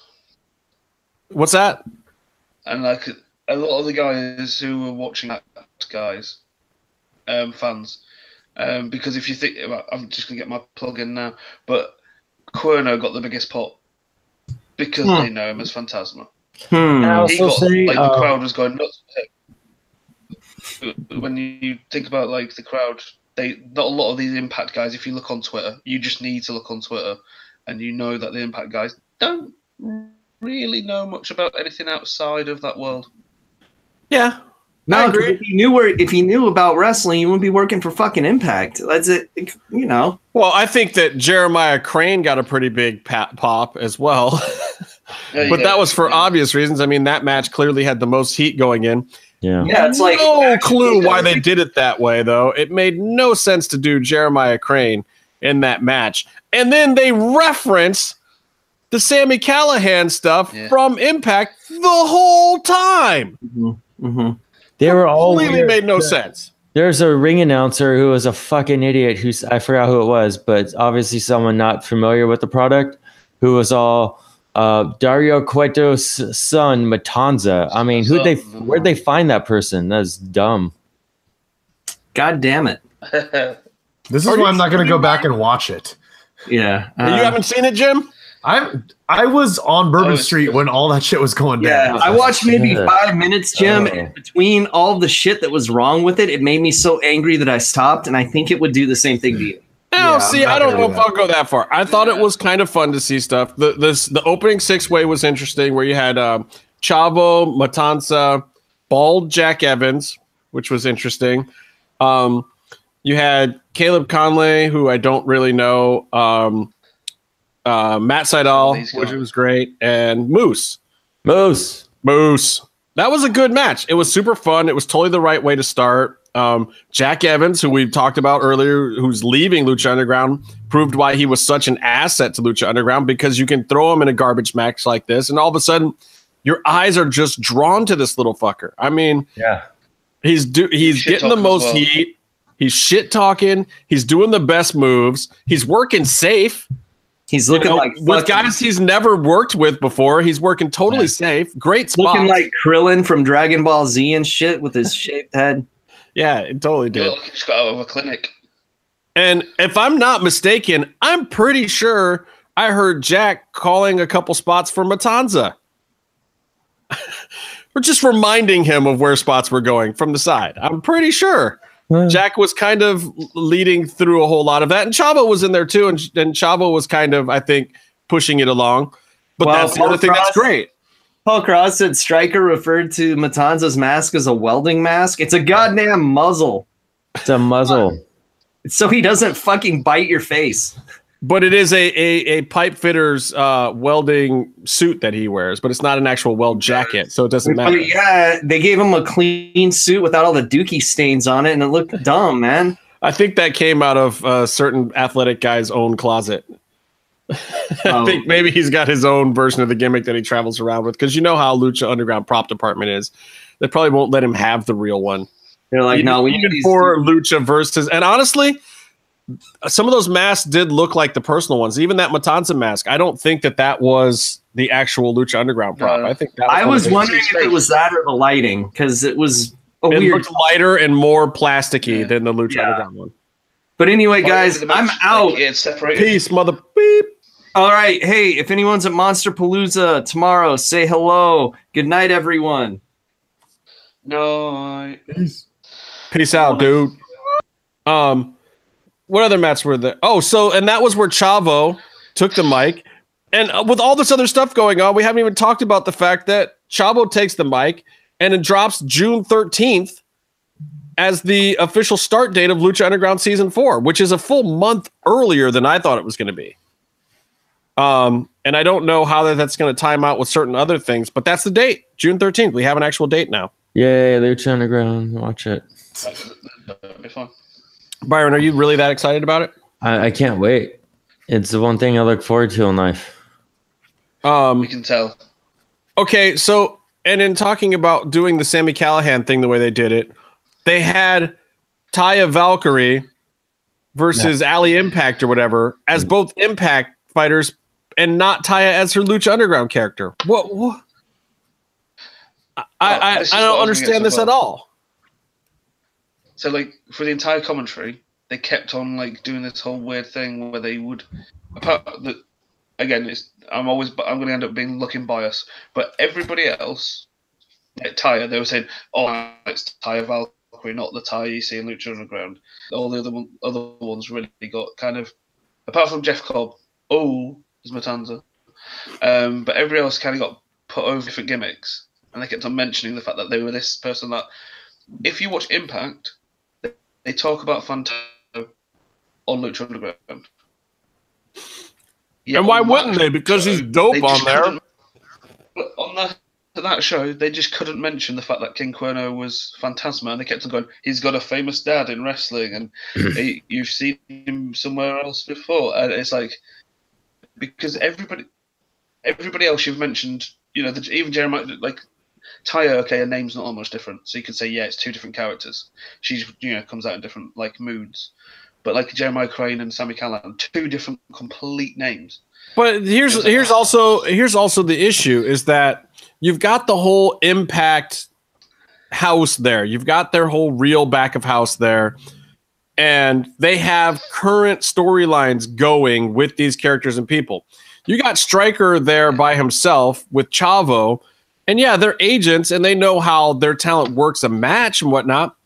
But they have no cue in on storyline. They have no producers in the back for them. So what is Stryker supposed to talk about? And he's probably even confused with stuff from season 4 that he can't even talk about yet, compared to where they're at in the storyline wise, which would be before season 4, after season 3, to even talk about these characters. So he just ends up saying generic backstory stuff. This is kind of the problem with doing this particular crossover, that these are not two brands that have active storylines going right now. You have one brand who's been off for ages, that just has characters, and another brand that's got active storylines going on with some of the same performers. So fucking weird. Just the strangest combination of things ever. Because what you really want, if you want Lucha Underground versus Impact, what you want to do is you want to have Krista Joseph sit down with, whoever's writing over at Impact right now, or a couple of the guys from the booking committee over there. And you want to say, how can we take this storyline and have it face off with this part of your storyline and build some heat for a day and have a fun match with these two performers? That's the part that was missing for me. Where you got the cool things about the shows are not just the workers.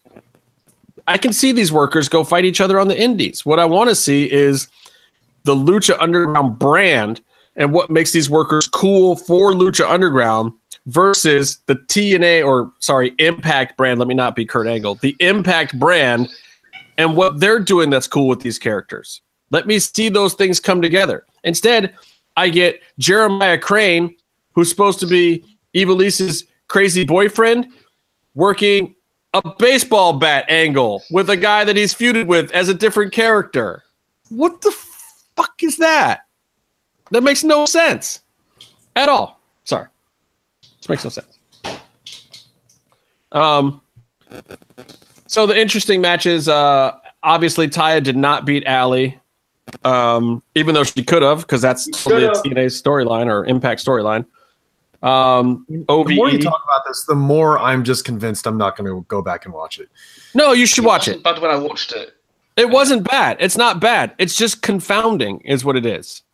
I really love all the talent that's on the show. I mean, like you had OVE versus Teddy Hart. Big Papa Pump was on there. Also not a Lucha Underground match, but amazing. Teddy Hart and Big Papa Pump is like so random. How much psycho can you put in one ring? It's just like those two are batshit crazy.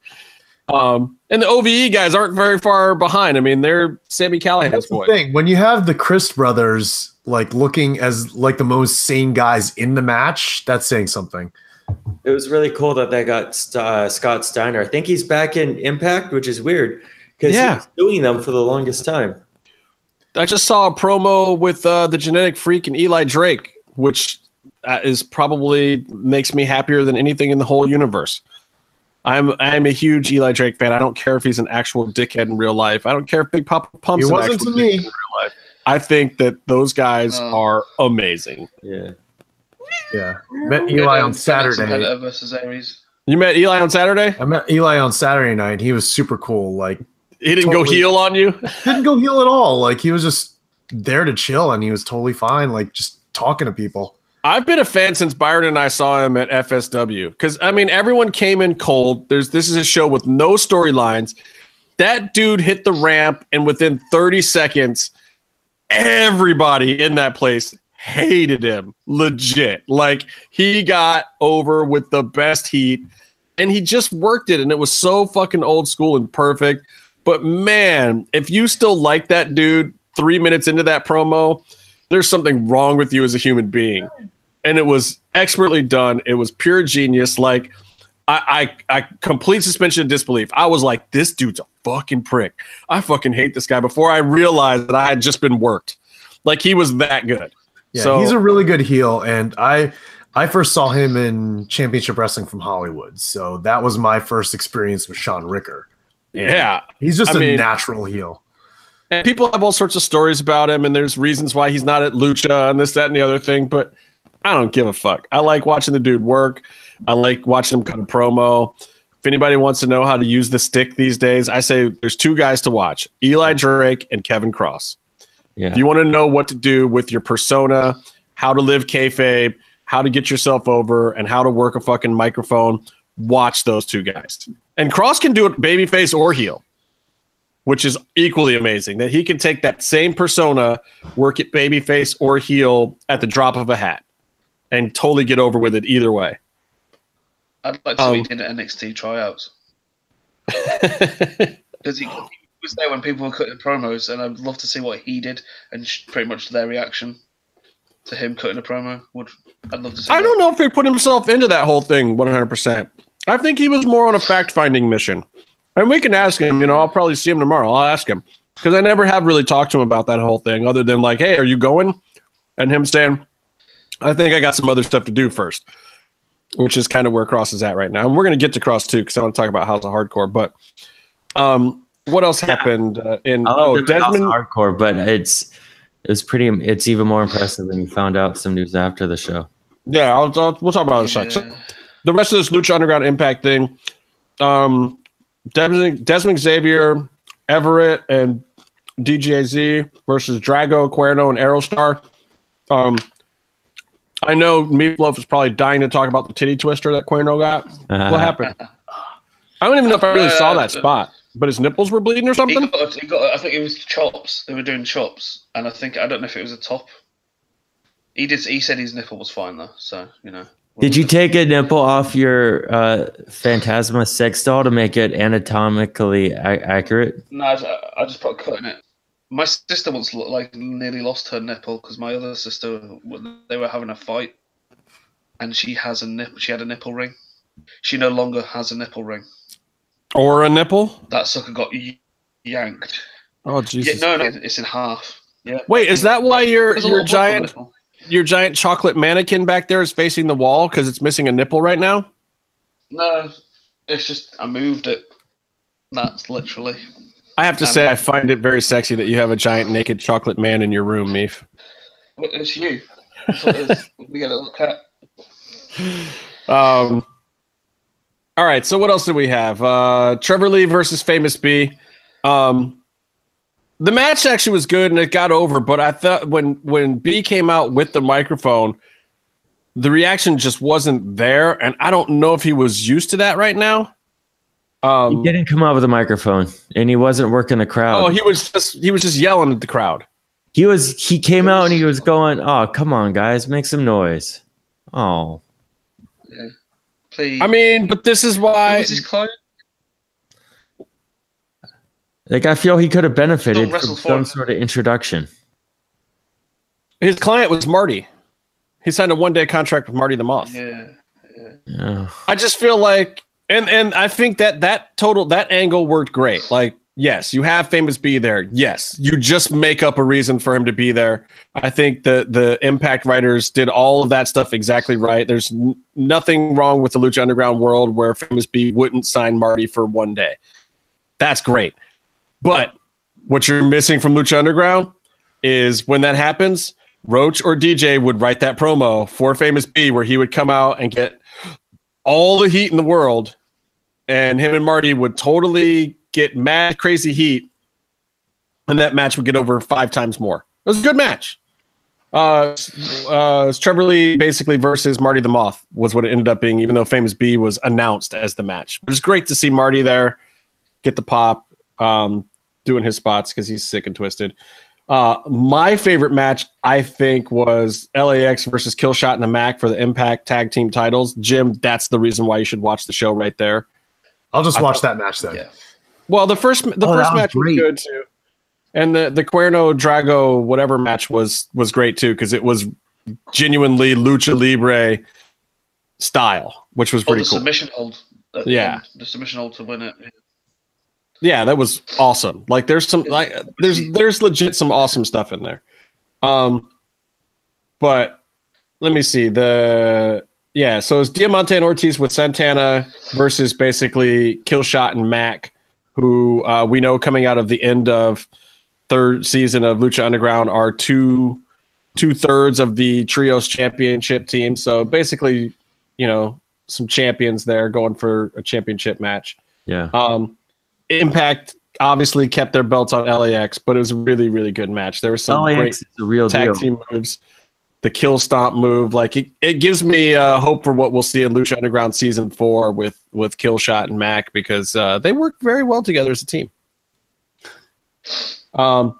Eli Drake versus Cage, except it was Brian Cage. So was that another TNA versus TNA match, or Impact versus Impact? If they said Brian Cage, it's Impact. Otherwise, so this leads me to believe that there was some weird licensing issue with some of these characters. That if they're Lucha Underground created characters and not AAA created characters, they couldn't bring them over. Or what about if it was just close enough? No, because they had fucking Cuerno. But what if it's like between Cage and Brian Cage, and they're like, well, we don't have to pay money if we use his first name? Then maybe. I don't know. The whole thing is just super, super weird. I can't quite figure it out. But obviously there was something going on backstage that it all ended up this way. But then you use Jeremiah Crane when you don't need to? That's weird. That's where it still doesn't make sense. So you go with Brian Cage instead of Cage, who, in my opinion, is more over as Cage from Lucha Underground than he is as Brian Cage.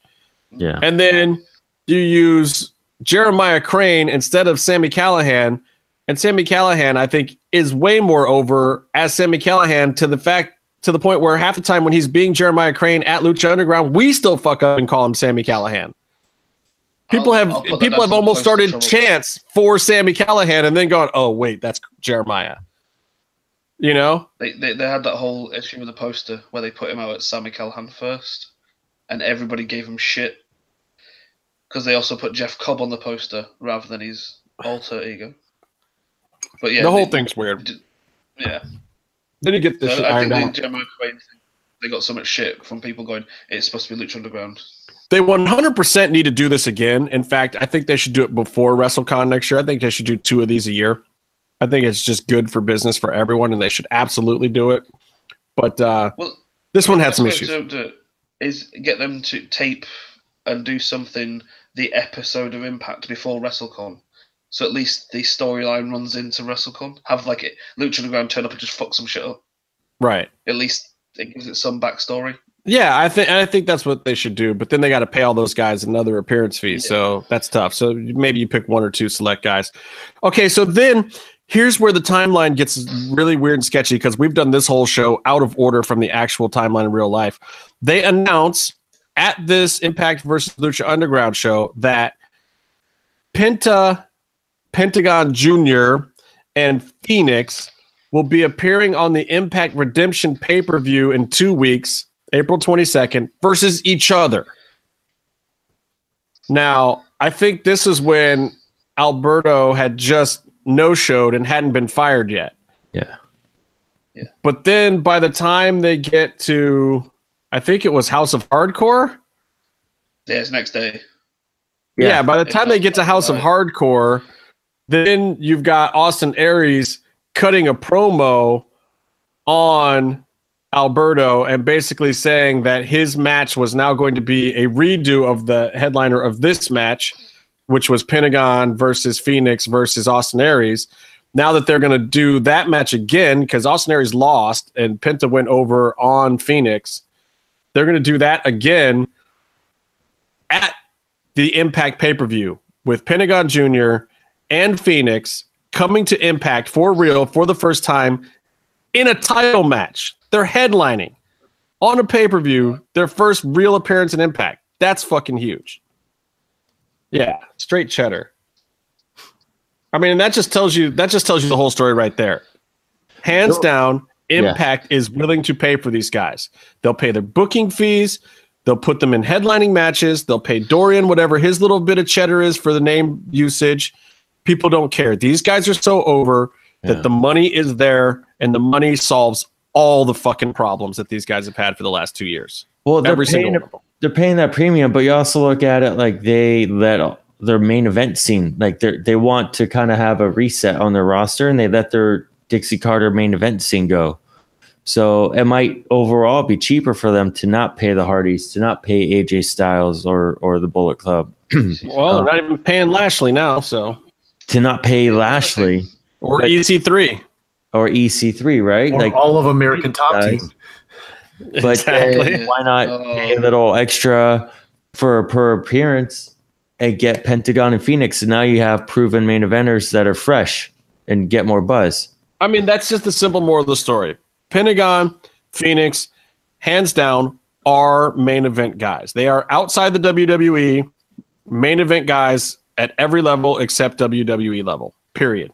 End of story. They now are the main event in everything. If they go to fucking Japan tomorrow, and that's I hope they go to Noah. I hope they show up in Noah. I mean, I don't think that you'll see them in New Japan anytime soon or Ring of Honor, but I hope they go do some Noah shit.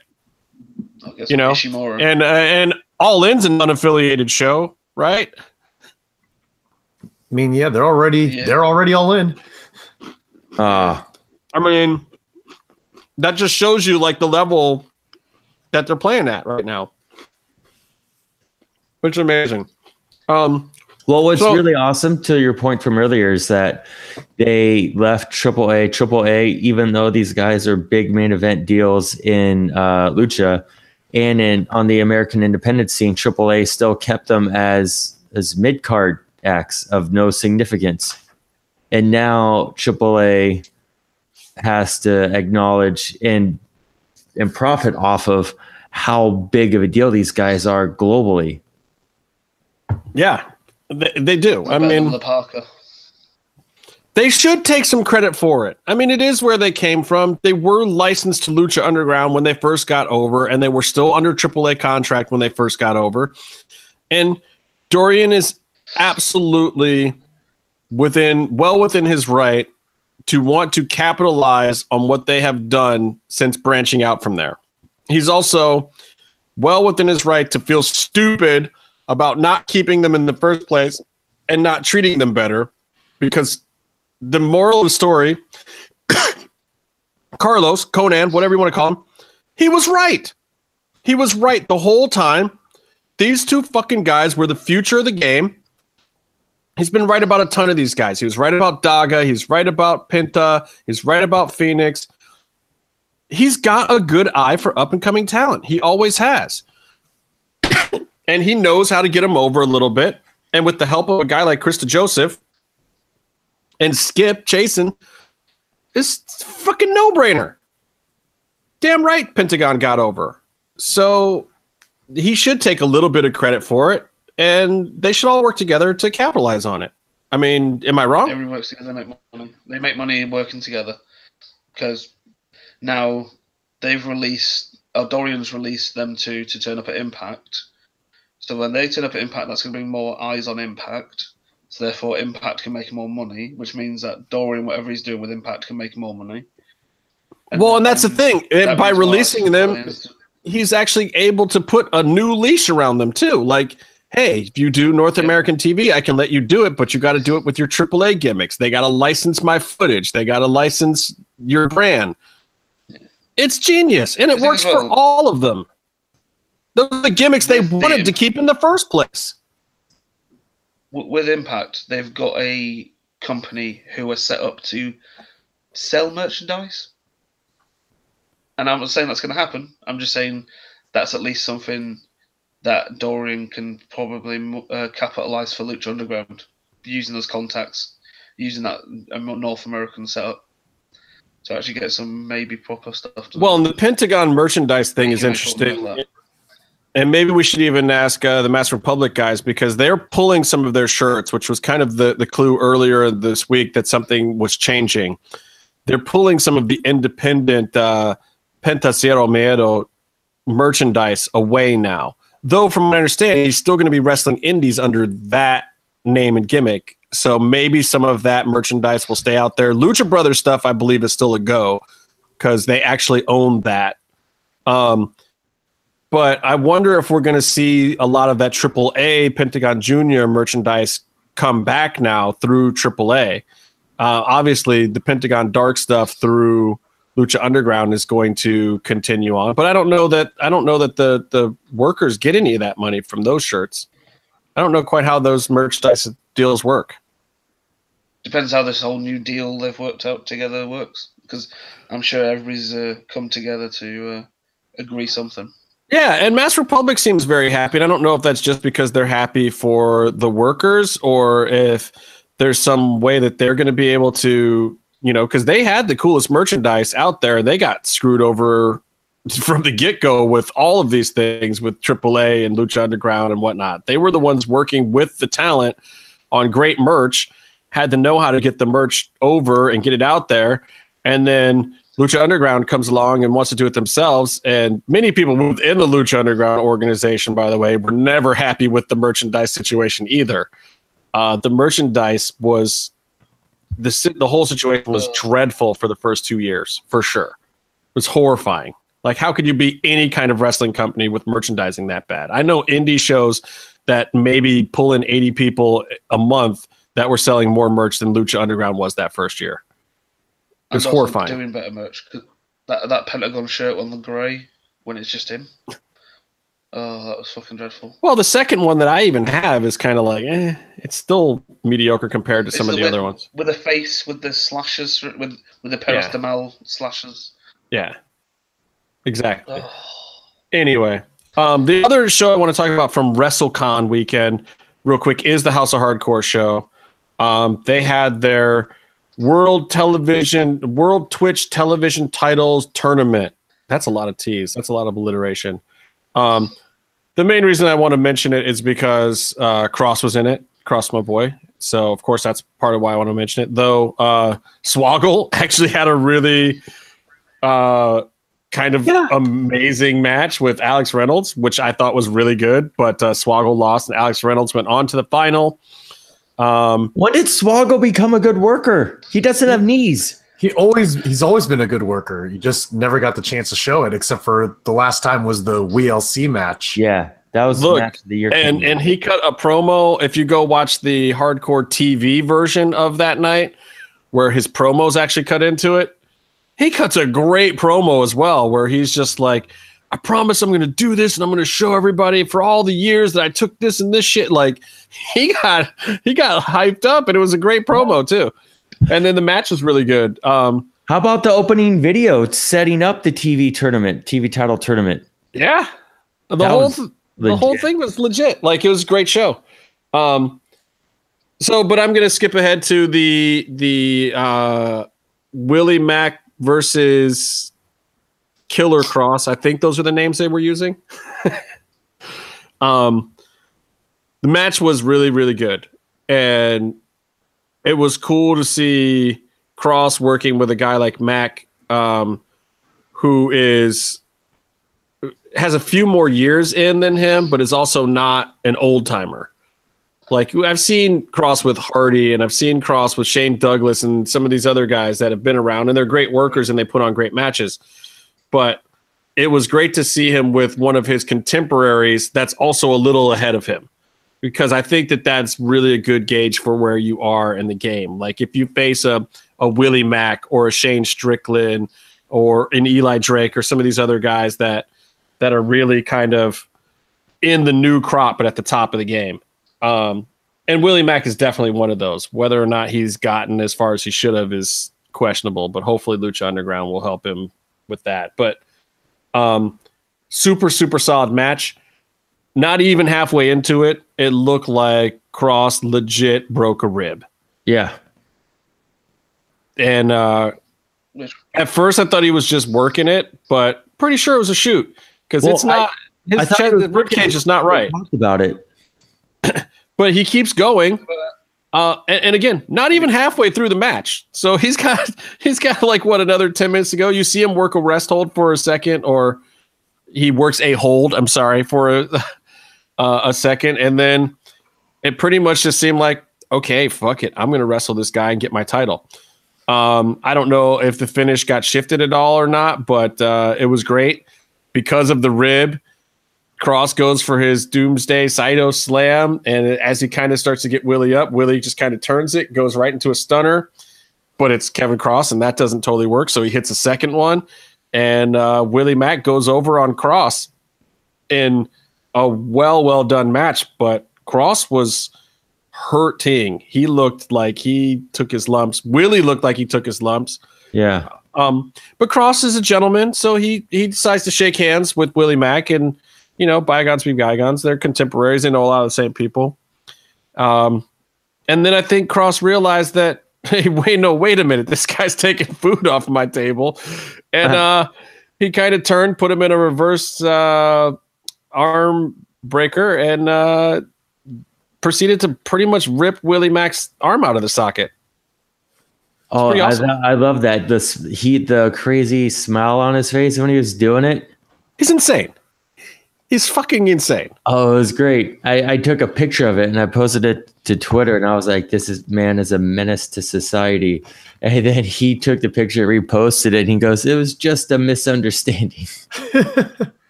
This is like, he is one of those, he is that old fable. He is the bitch I told you I was a rattlesnake. He's that guy. And it's scary because, I've hung out with him a couple times, and I feel like at any point in time, you could step across that line with Kevin, and things are gonna get like that, like real ugly, real fast, and he's not gonna care. He's just gonna bury you in the desert. It's kind of frightening because I don't really know where that line is. Well, that's where I thought the rib was a work, because he was working it and he was holding it like a visual in the match, but making it visual, and they talked about it, and I thought, oh, that's how he's gonna lose. And then the post-match stuff happened. He didn't look hurt at all. He's like about to walk through the curtain, looking at Willie Mack, laughing at him. I think that's just him manning up, because there's some footage backstage later where a camera just kind of goes past him, and I don't even think he knew there's a camera on him, and you see him clutching it, and he's like doubled over, sitting on a bench like, how the hell am I going to get back to Vegas? In fact, I think he stayed in New Orleans an extra day just so he could heal up. I wonder if that's why he definitely had a good time. But no, he definitely hurt himself. He let's see.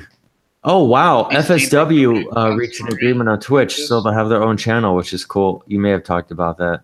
No, I didn't talk about FSW, but they are another key component of it. What are you saying, Meef? What wasn't? Well, were we allowed to say what he said? I'm allowed to, because he said he basically broke. He had a rib. And 3 fractured ribs, 1 full break. Insane. Well, that explains why I didn't see him out on Friday night. Yeah. Well, but here's the crazy part. This fucker is showing up tomorrow at Mav Pro. He's a champion. He's got to defend. He's a champion. He's got to defend. He doesn't want to let those guys down. And it's a 3-way with JT Dunn, Cross could probably handle, and Keith Lee. Guy's a maniac. It's a big boy. Small town in Yorkshire. Not the guy you want to be facing with a broken rib. Holy shit. There's He needs like some better, opponents to, kind of ease up on him a little bit. Yeah. What were you saying, Meef? I didn't hear you. Well, basically, Keith Lee, when he wrestles over here, gets quite a lot of. Everybody loves him, but basically, where part of the world that I'm originally from, there's a place called Keighley, or Key. So everybody called town New York, West Yorkshire, basically, because it's a tiny village, kind of town. You really live out in the middle. When he was over here, You really live out in the middle of nowhere, right? This is where, because I'm from a big city originally. Oh, okay. Originally. So like, there's big countryside around it, like, you know. But like now I live like fuck yeah, I love. No. And what do you do out there? You're a methane farmer? What do you? I get it. It's a joke. Yeah, you got it. I talk enough bullshit anyway. I'm also kind of at Mav Pro. I'm kind of looking forward to Chris Bay versus Austin Theory. If you guys haven't seen Chris Bay, he's up and coming. He's my pick for my favorite up and coming guy right now. I like Chris Bay. He can fly, he can wrestle, he's funny, he can work the stick. He's a good kid. Like that dude. Anyway, and Katarina, not Katrina, Katarina is going to be at Mav Pro tomorrow. So I'm thinking I'm going to go if I can. All right. So, Jim, what did you go to while you were there? Did you go to TakeOver? No, the only shows I went to were WrestleMania and the Raw after. And honestly, that was probably more than enough. Those are the two biggest shows. And that's also, by the way, like 11 hours of wrestling. Yeah, I mean, honestly, even if I didn't do Raw, it still would have been enough. Because WrestleMania, I forget every year I know how long it is. And even at home watching it for the 6 hours it's long and it's tiring. So, but when you're there, it's just exhausting. I was just so tired from that day that I couldn't even go out afterwards. And I had friends telling me like, "Hey man, we're at the Hyatt, come and hang." And I couldn't, like my body just wouldn't let me. And unfortunately I missed out on a lot of fun stuff on Sunday night, well, WrestleMania was great up until those last two matches to me. And then the flow and the speed just kind of came to a grinding halt. Like it really was just too long. It was a good show, but you know, there was just certain elements of it that I don't know, that especially towards the end, like you get through all this other great stuff and then you get to Brock and Reigns. Really? I mean, honestly, that match wasn't terrible, but I think just with the timing of how long people were there, that multiplied with maybe they weren't happy with some other results earlier in the night. It's just like added up to. Like, how about this? I get the whole Nicholas tag team thing as a cooler between two big matches. I get that, but in all reality, that should not be a main event level match at WrestleMania. No, I mean, I assume that's supposed to be like a cool off match, but at the same time, there were matches on the pre-show that could have been on the main show better than that. But so by the time I got into the stadium at the very end, of the men's battle royal or the Andre the Giant Memorial Battle Royal, like I was in the halls as I heard Matt Hardy's music going. I'm like, wait, what just happened? And people were telling me. So I was there for almost the entire show. I think the men's battle royal ended about 45 minutes into the first hour of the pre-show. So at that point, I was there for like all the way up until the end. I left as Roman Reigns' music was playing, basically when he came out to the ring. Did you just leave then? No. I mean, I left. Oh, sorry. No, his music. Yeah, I left when Brock had left, and then I guess they cut, and then they hit Roman's music as he was leaving. I was gone by then. I was just out of it. Well, I mean, and rightfully so. And like all these people want to go and party and do other things, and there's still other shows happening and whatnot. But good Lord, that thing was just friggin' long. Yeah, I don't know how other people did it. Honestly, it was such a long weekend, and like I said, I didn't even go to any of the other shows. I feel bad for the people who wanted to party more, but they couldn't because they went to the Hall of Fame, or they went to TakeOver, or they went to House of Hardcore, or they went to Impact vs. Lucha. There was just so much stuff. Cocaine, hell of a drug. Lots of cocaine being sold to wrestlers and fans that weekend. Let me tell you, maybe more to fans trying to keep up with all these shows. Honestly, I feel like after New Orleans, there's no other city, maybe San Jose, but there's no other city that like works logistically as well as New Orleans for a WrestleMania, because both the Smoothie King Center is right next to the Superdome, and both of those locations are within 15 to 20 minutes walking distance of Bourbon Street, and our Airbnb for our bachelor party was about 10 minutes away. So well, yeah, and they're also it's also pretty close to Warehouse District, where a lot of the parties and other smaller shows are going on too. I mean, it's all kind of in this big triangulation thing. You know, I lived right over there for a long time, and I was able to walk to all those places or Uber, or you know, I lived right on the street where Koshan is down there, and it was great location. I could walk to the arenas. I could go up to Bourbon. You know, it was awesome. Also, I feel like because of the location, you had a much better chance to actually hang out with wrestlers. And for those of you who follow me on Twitter, probably have seen all the pictures by now, but I ran into a lot of them. Both Friday and Saturday night. And those are just pictures of the ones I was able to talk to and hang out with. That doesn't even count the ones I randomly ran into and maybe just said hello to. Doesn't even count us seeing Virgil at the craps table. No, when we were at that counts the most. Are you kidding me? Yeah. It's funny because while we were at the craps table, Baron Corbin and his wife walked by and we're just like, "Hey, Baron," and we just go straight back to watching Virgil throw the dice. It was crazy.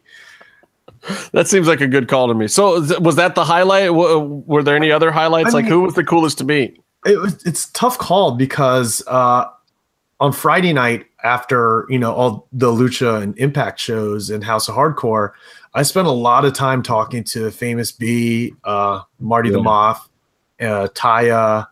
I'm pretty sure that they recognize me from the temple, but also I did bring up this show, and they know it very well. Well, two of those three have been on this show. Yeah, and Taya hates me though; she'll never come on. I don't think. And we I give her too much shit at the temple. And it was a great time to talk about season 4 because, aside from you guys here or anyone else who's been to the temple for season 4, you can't really talk about it.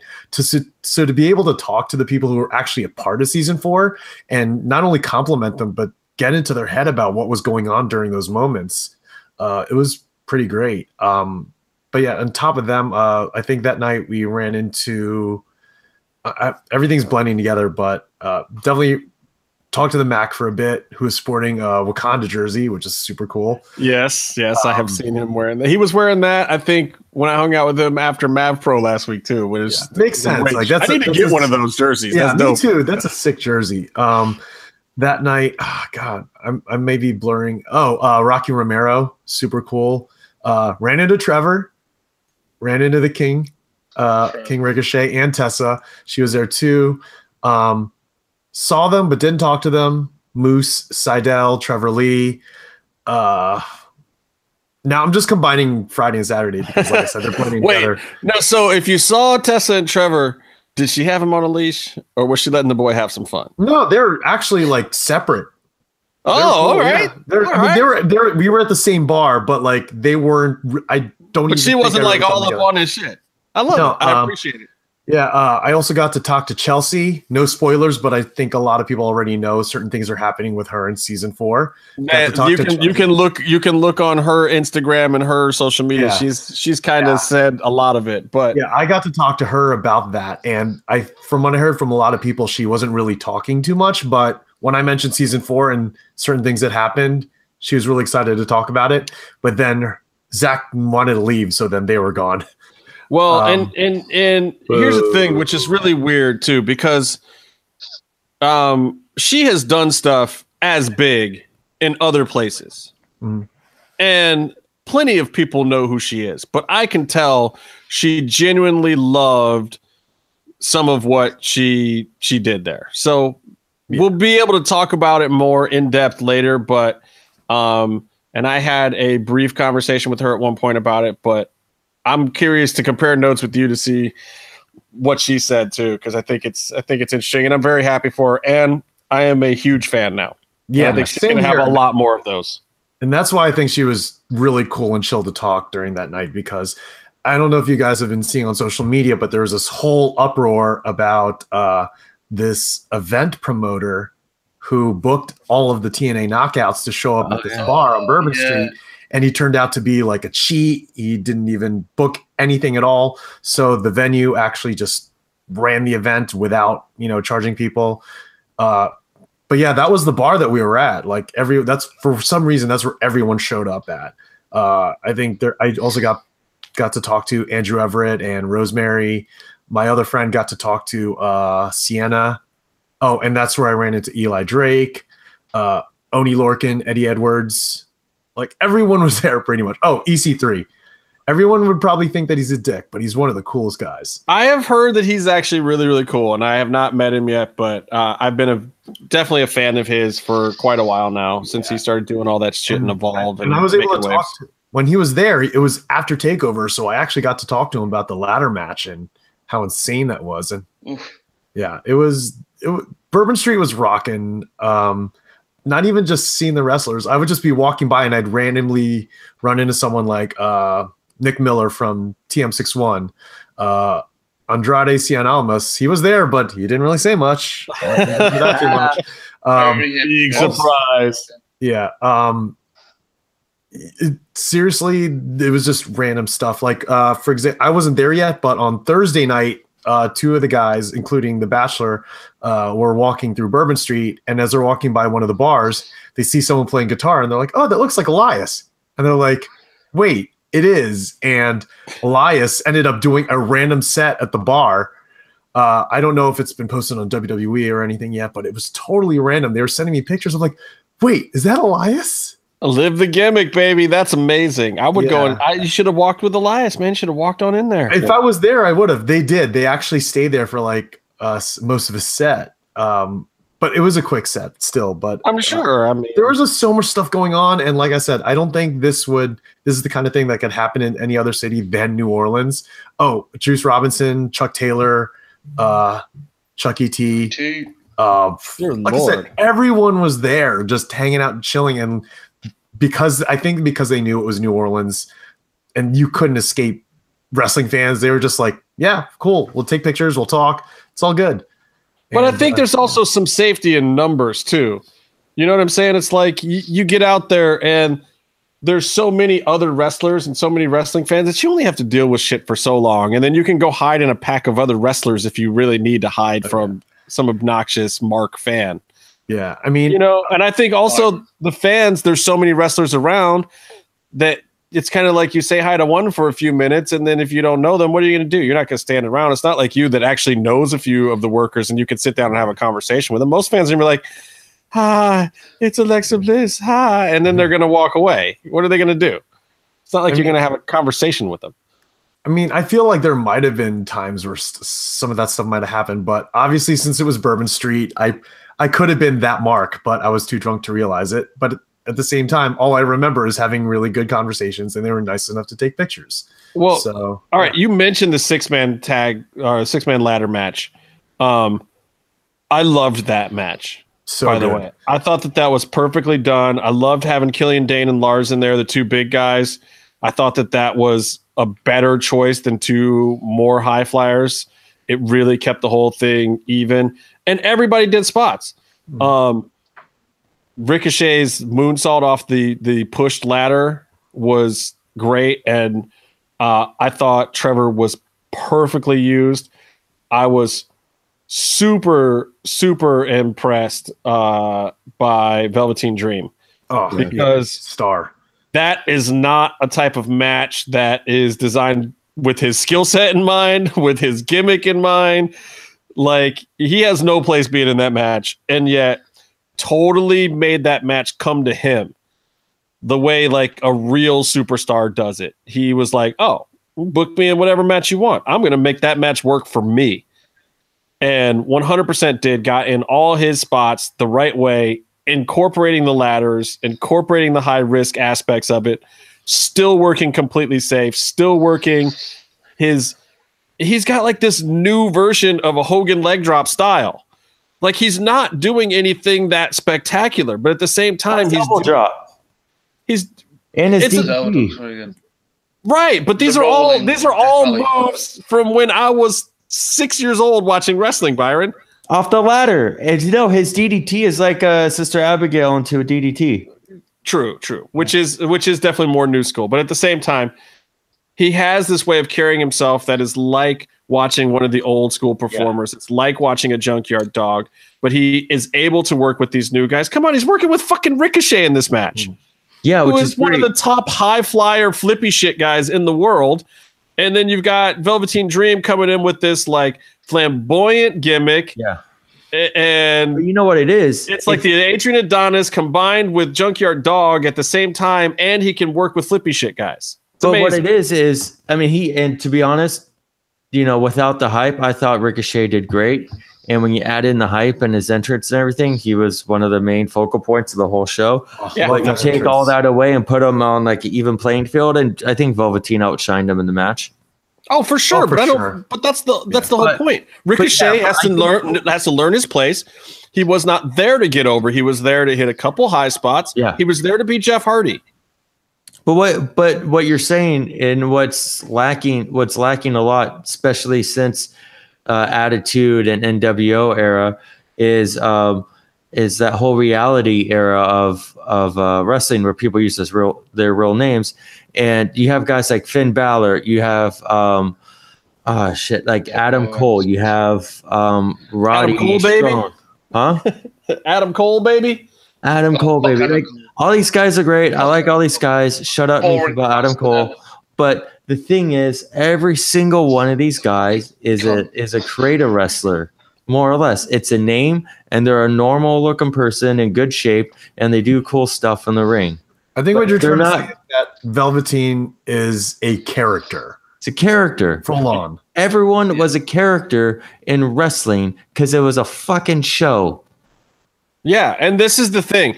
This is where I still worry about Ricochet because he's got to get some of that. Like, yeah, when he does the flippy stuff, Trevor's awesome. Like, I've been thoroughly entertained by the guy for a long time, and I give him way more shit than he probably ever deserves because, I'll probably never be half the man. But at the same time, you see a guy like Dream, and the camera loves him. You're drawn to him for a certain reason. He's got it factor. And I believe that Ricochet can have it factor, but he's going to have to work at it. He's going to have to create it. Whereas Dream might just naturally have it. And he's going to have to work at dealing with dudes who do flippy shit on him.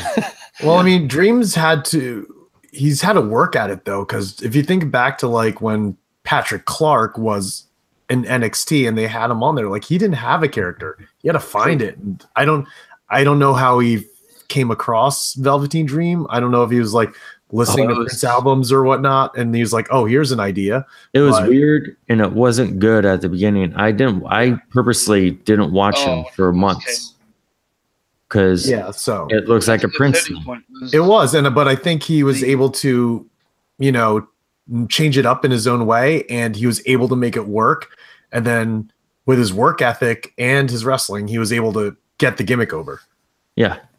It works now. And that whole match was super awesome. EC3, I think, is exactly where he should be right now, too. Like, it just felt like these 6 guys are in this match exactly where they should be right now in their careers, doing exactly the kind of work they should all be doing. All of them. Even Killian Dane, even Sullivan. It was a great spot for EC3. I just loved the whole thing. I just thought it was pitch perfect. It was exactly right. Yeah. Can I say one thing? As I mentioned before, Yeah, I think what's up, man? Can I say one thing? All so far, we've talked about how good everybody was and all the sports they were in.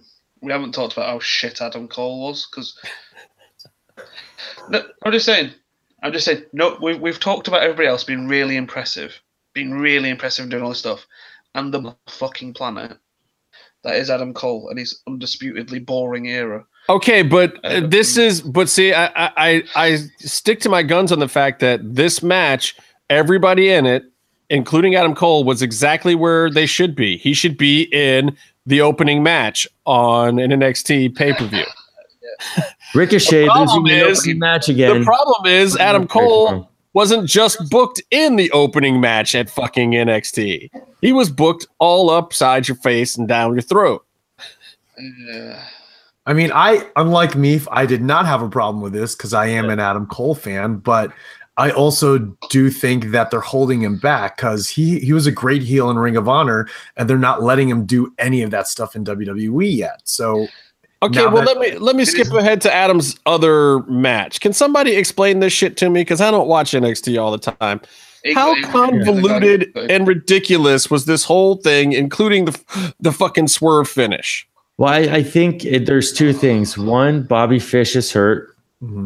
True. And two, Roddy Strong kind of sucks, and his boots are little and shitty, and he should be a heel. So, yep. I mean, But the other thing as well just makes sense. But so Pete Dunne's not a heel? Pete Dunne's just so much. He's such a good, like, you know, rebellious. He doesn't need to be in a group. Yeah. The thing is with Roddy, anyone who's seen PWG knows how good of a heel Roddy is. So they had a perfect opportunity to. I know, but when you go heel on a heel, it doesn't make sense to me. I don't even think Pete Dunne is a heel at this point. No, he's because he's playful with it. So like he like kind of when he does bad things, he kind of does like he's smart. I get that he's a little bit of a tweener, but I mean he's still working a heel gimmick for the most part. And for me, here's the difference: a swerve when it's a heel swerving another heel does not feel like a swerve to me. It feels like you should have known I was going to screw you over. Here's the difference. So he's the bruiserweight. He's sort of an anti-hero guy with an edge, but he doesn't have a face that he's feuding with. If he was still feuding with, is it Tyler Bate or Tyler Bate? Whatever. Tyler Bate. If he was still feuding with him over something that mattered to Tyler, like or to anyone, then people will be like, well, I don't like this guy. But if he's by himself just doing matches, you're like, oh, he wins and he's tough and he's a badass. He's great. He's great as Peter. Yeah, I mean, like I saw him KO Chris Hero at a house, and they worked kind of like a respectful face versus face technical wrestling match. Okay, so, but then this brings me back to Meef's whole point, where I completely begin to agree with Meef. How much of a rub does Adam Cole need to get over? Come on. I think it's legitimizing things. And also he has legitimizing what? A small penis? Like, how much do you need? The title. Look, being a person that does not watch NXT that much, and I could give a shit about Adam Cole one way or the other. If he's exciting and good, I'll give him all the credit in the world and I'll watch him. If he's not, I won't. This felt like too much. This felt like I spent over an hour and a half of this show on this one character who already seemed like he was plenty over enough and probably didn't even deserve that. But I think it puts over the North American belt. I think he can work a good program with someone else for the belt. I think also they could work a good program with the tag titles, and he is able to get Roddy Strong back on track to be interesting. Do you like the guy enough to justify all this? He's a vanilla I legit. think so. What's your opinion? He's a vanilla legit. I thought it was a defining event for him where he was given the ball. Well, better have been. They spent an hour of, a whole third of the show on him. Yeah. I wouldn't even say a third of the show. He was, during the tag match, he was taken out like pretty early. Yeah, but the whole storyline was him. But I think it's great, and I think it allows, like a guy like Kyle O'Reilly is like, he came in and he's having great matches, and he had a great match with Aleister Black, but he still loses, and then that's that. But now he's with Adam Cole, and he gets to have a personality, and he gets to win matches, and like he's been helped from the rub. Bobby Fish probably too, although his knee broke. I don't know if that was Adam Cole's fault, but now Roddy's going to get realigned and do better because of Adam Cole. And then you have the people who are facing them. And I think Adam Cole is a guy who's a big show main event presence, and he's able to kind of center a lot of action that involves a lot of other people and gives them good things and brings them up. I get what you're saying, but it sounds a little like you're drinking the Kool-Aid. Jim, do you agree with them? Is it good Kool-Aid? I think it's good. The Kool-Aid is delicious. Fucking comb. Kool-Aid is delicious. That's what Brian's drinking. The Kool-Aid is Can we delicious. address the fact that Meatloaf has a pedo mustache tonight? No, I want to hear what Jim has to say. I can't grow facial hair. I'm muting all of you. What do you have to say, Jim? I mean, I think I'm biased because I've seen, like I said before, I've seen what Adam Cole has done in Ring of Honor, and I think the Undisputed Era is the new version of the Kingdom, where if they're going to be a dominant group and then they end up winning the belts. Like I could totally see Roddy continuing his feud with Pete Dunne, and then he'll be such a heel. He'll be the first American UK champion and piss everyone off. And I think that's great for their entire group. They're just going to be the group that pisses everyone off, and whether you like them or not. And they take all the gold, and they're the ones you want to see them lose the gold, but then they don't for a while. Well, that's good. Yeah, that was a good screen grab adjustment now. But yeah. I think like you can have a guy like Roddy Strong. How do I do this? I don't know. All right, how do I make his? Oh, I lost it. I was trying to make his picture the main one. Screen grab that. Anyway, like Roddy Strong as a face, I think can be summed up with him going out week by week, talking about how he's Roddy against the world. He's going to fight for his fiance, fight for his son. And then Bobby Roode coming out and calling his fiance like slightly above average good looking, and everyone laughing at him. Yeah, Roddy's a good face with a good heel like Bobby, but the thing is, I think that made him look like a putz. Like as a face, I don't think he has anything behind him. The thing is, the way they I try to think of all the times Roddy has been a face, and they're nowhere near as good as when he's a heel. Ever. Yeah. Like, I think some of his best work also was when he was the leader of the No Remorse Corps in Ring of Honor. When he was a babyface in like TNA facing Austin Aries, I didn't really care about him. Now that he's a heel again, I'm going to be more invested in Roderick Strong. Adam Cole, and that carries over to Adam Cole, which is why I'm going to care more about Adam Cole now. I'm going to care more about Kyle O'Reilly. I'm going to care more about Bobby Fish, even though he's injured. Did I tell you that I saw Bobby Fish wrestle at Tier 1, make a surprise appearance before he debuted for NXT? I did not. I was excited to see him, but then when he was on NXT, I was even more excited that I saw him. I was like, oh. Yeah, and that's the thing with guys like, Meatloaf is not happy. I mean, I haven't seen Adam. I will say this. I will give you because I had not seen Adam Cole in his independent run, and I asked people like, is he supposed to be a big deal? Because they were making a big deal about him when he signed, and he's just so far. Like maybe Jim was hitting the nail on the head with the holding him back, because he's just really, because I know nothing of his background, he's bland as hell in the NXT. He just his promo, he doesn't put too much into it. It for me when he's doing these promos that are supposed to be heel, he's kind of just like. I mean, I think there's no real. I feel like what you should do is there are direct comparisons from Adam Cole to HBK. I can see that. Yeah. I wouldn't go so far as to say completely and equally, but I see some of it. There's a hint of it. He's like a modern independent wrestler version of HBK. A little bit smaller, a little bit more spotty, but. Yeah, I highly suggest that you go on YouTube and try to find story time with Adam Cole.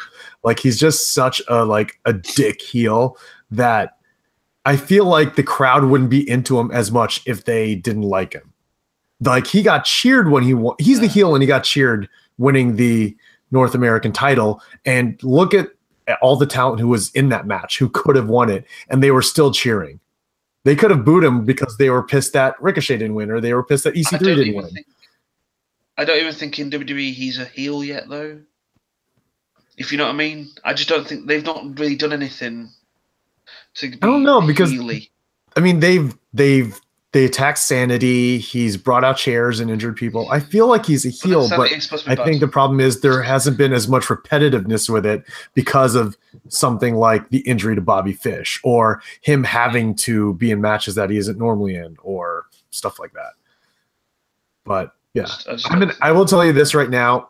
I know I can see his popularity because all I had to do in the middle of Bourbon Street was yell Adam Cole, and I would have 50 people yell "Bebe" back at me.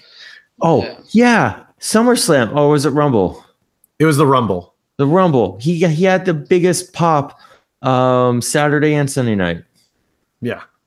I mean, it also helps that both of those were in Philly, and Philly is a very well-known Ring of Honor area. So yeah, that's true. But like, they're very familiar with them. He got a better reaction than Roman Reigns did. Roman Reigns is a bitch. Can't even win a match anymore.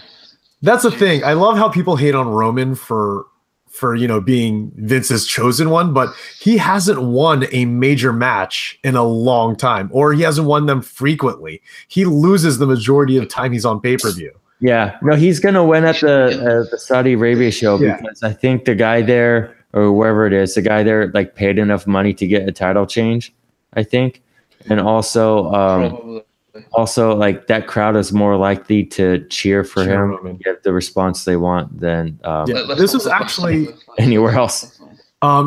Shout out to Lazy Booking on A2D Radio. They actually mentioned this on their show last night, and I agree. And what you said, Byron, is that because people will mainly cheer for Roman, this will be a great time for not only to Roman to get the belt, but then for Roman to turn heel. He can come back to America and he's like, all I had to do was go to another country to find people who would appreciate me. And you guys here in America don't appreciate me. Full on heel turn. He's going to do the gender gimmick. And then Jinder will be like, come on. So where'd we get to? My internet's fine. Jinder Mahal. Yeah. We basically worked our way from Adam Cole to Roman Reigns to Jinder Mahal somehow. Well, Jinder Mahal versus Randy Orton is going to be a backlash. Correlation with those guys. Backlash, the co-branded Backlash. It's like they're all co-branded now. Stop it. Yeah. Is Adam Cole gassing now, is he? Anyway, Adam Cole is a big deal. Story time with Adam Cole. Roddy Strong has shitty little boots. Yeah. Look, I'm open to being convinced, but right now I feel like I'm leaning a little more on the Meatloaf side of the Adam Cole debate. I would suggest looking back at Ring of Honor, I want to say maybe 2 years ago when it was. Yeah, I watched some of that stuff. It bored me to tears. The stuff where he reunited with Kyle O'Reilly to Future Shock. I thought, but the swerve at the end of that was so good. I haven't seen it. No spoilers. Yeah, no spoilers. That's 2 years ago. Like Byron is still trying to get me not to spoil season 2 of Game of Thrones for him. I'm on season 2, episode 3 now. I know. I'm still trying not to spoil season 2 for you. Get to work, Byron. I'm gonna watch Larry Sanders Show again for the 5th time. Christ, it's not gonna make you any funnier. All right, so Shayna Baszler goes over on Ember. Yeah. I wasn't expecting that, but I also wasn't expecting that Ember was getting a call up either. So it makes perfect sense now. Yeah. I when that happened, as soon as Shayna won the title, everyone who was in the condo we were at were like, oh, Ember's going up. She'll be there Monday or Tuesday for sure. Yeah, I mean, it's really just kind of the MO right now. Though you can always lose and go up too without having the belt. Like Mickie James kind of came back, had that super brief NXT run, and then it was like, oh yeah, she's great, bring her back. But I think Ember Moon's a great call up, by the way. I think she is exactly the right person to call up right now. And I'm glad they brought her to Raw and not SmackDown. Well, you say that now, but after they do the Superstar Shuffle, it might be like, oh, why did they bring her to Raw? That's the thing, too. I could totally see them, someone who just freshly debuted and they move him to another show. Or someone like Daniel Bryan, who's like, oh, I wrestled my first match on SmackDown in 3 years, and he's going to Raw. Natty. They're going to give her to Natty. And I'm just going to be bored to tears, and I'm going to be so mad about it. They're going to put Natty on Raw, give Ember to Natty. But look, Natty will make Ember better. She really will. Natty's a pro. It's just, I don't want to watch you train with Natty on national television. I really don't. Like, how much does she need to train, though? That's what I was going to say. She had a pedigree before she went to NXT. It doesn't matter, man. Everybody who gets called up gets treated a certain way because now you're under Vince, and it's a different story. Anybody who's over at that house will tell you that that's the way it works. Does not matter what the fuck you did in NXT. Doesn't matter what other stuff you've done. Once you first get called up to the big show, Vince is going to treat you like it's day one. Well, how about this? Here's another thing. Ember Moon, I joked with you about how now you don't have to say Naomi is your favorite wrestler. Because I never said Naomi was my favorite wrestler. Said that for at least a month. Never. Month. I bagged on her the whole time. Casey I didn't like her. Me up, but he's not here right now. Byron, because you got a thing for black girl booties does not mean that I care anything about Naomi. But what? What? But the thing is, it's like they brought up Ember Moon, and she's great. And to what you're saying earlier, she's a character. She's like a vampire warrior type. Werewolf, whatever. She's a thing, right? She's moons and werewolves that kind of go together. And Yeah. she has the eyes and stuff, and she does like the claw. No, but- I'm pretty sure it's a werewolf gimmick, Byron. Yeah, but Night Creature. I'm like an obvious werewolf gimmick. Like Yeah, but Vampiro, vampire, Where's Ember the Moon, werewolf. Just saying. Okay, that's cool. She could be a werewolf too now. They've already done the Brood too, man. I don't think they're going back to the vampire gimmick. Well, she could be a werewolf now that she's on Raw or SmackDown now. But she's coming up, and she's not do. She's a person of color, not doing a person of color gimmick in a company that. Have you heard her talk? Yeah, she's okay. Are you sure that she's a person of color? That's a good point. Okay. I'm just saying. Like, honestly, but see, I'm colorblind. I don't see her as a person of color just because she is actually a person of color.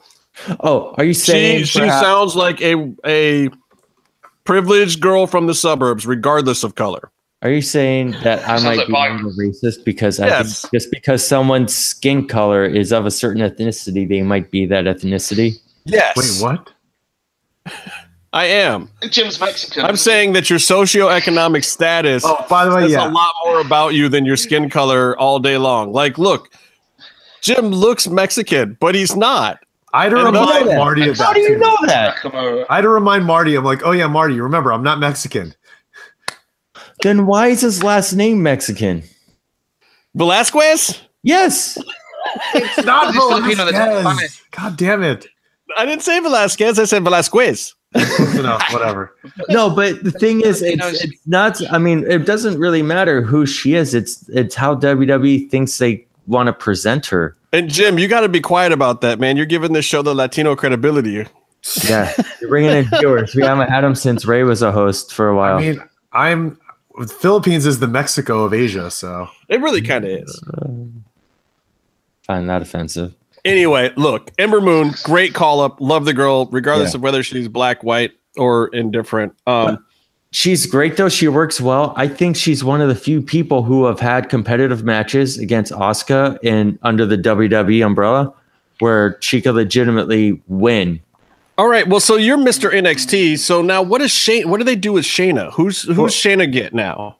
The thing with Shayna, I mean, it's also weird when they do call-ups in a women's division. And NXT, they need to do some call-ins. Like, where's all these women from the tournament last year? All those great performers that they had in the working houses. But that's the thing with like when you raid the cupboard or whatever, the pantry gets bare pretty quick, and then you have Liv Morgan. But the pantry is so full out there. There's so many women out there in wrestling right now that are great. Just bring them in. Yeah, they haven't really had Candice on yet. Candice would be a good foil. Candice is going to be the female Cassius Ohno. If they were to turn, I believe Bianca Belair's a heel. Yeah, but she sometimes acts like a face. So if they turned her full face, she'd be great. I think don't know. Still a child and so brand new. Short program. She's actually like she wrestles better than she should at this point. Where's Toni Storm right now? That's who you put in there. Yeah. But they gotta establish those characters. Right, but I mean, bring her back. I'm sure Toni Storm wouldn't look a gift check in the mouth. I'm not sure why they haven't signed her. Maybe she's like Zack probably wanted too much. Yeah, I don't think it's worth it for her. And in all honesty, I think I'll tell you what, she's wrong. She's absolutely wrong. It's worth it for her because within 2 years she would be up on the main show with one of the main belts. Yeah, making I real guess you look for at the like rest of her Alexa Bliss. career instead of slaving away in the fucking indies.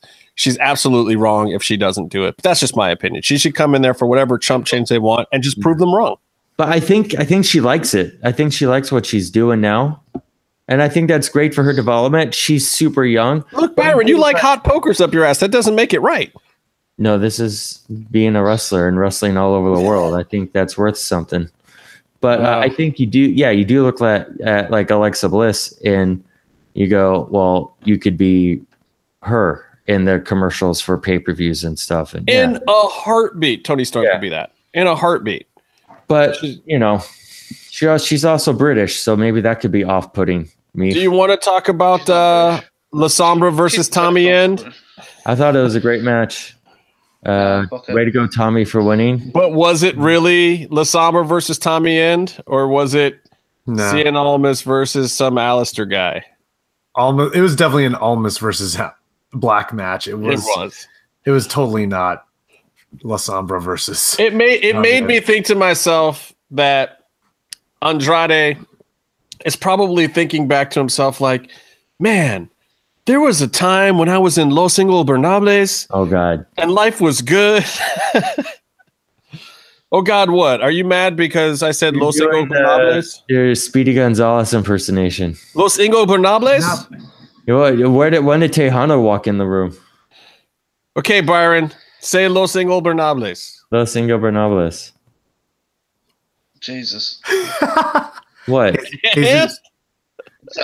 You sound like you was chewing some marbles. I just said the same word you did. And anyway, tell Byron how to say it the right way, Meatloaf. Going to be introducing. You can't talk over Meatloaf. He's got a distant connection, Byron. You have to let the man speak. Mute him. I would probably destroy it though. What? I don't know how to say it properly. Let's just give it a shot. Lost in Gobernables. That's about it. Yeah. See, that was murdered. Great. That was great. I say triple A. That's about triple A. Yeah. Meath, you should go to the hospital. I think you're having a stroke. You smell toast. That's terrible. Yeah. Oh man, Byron's face.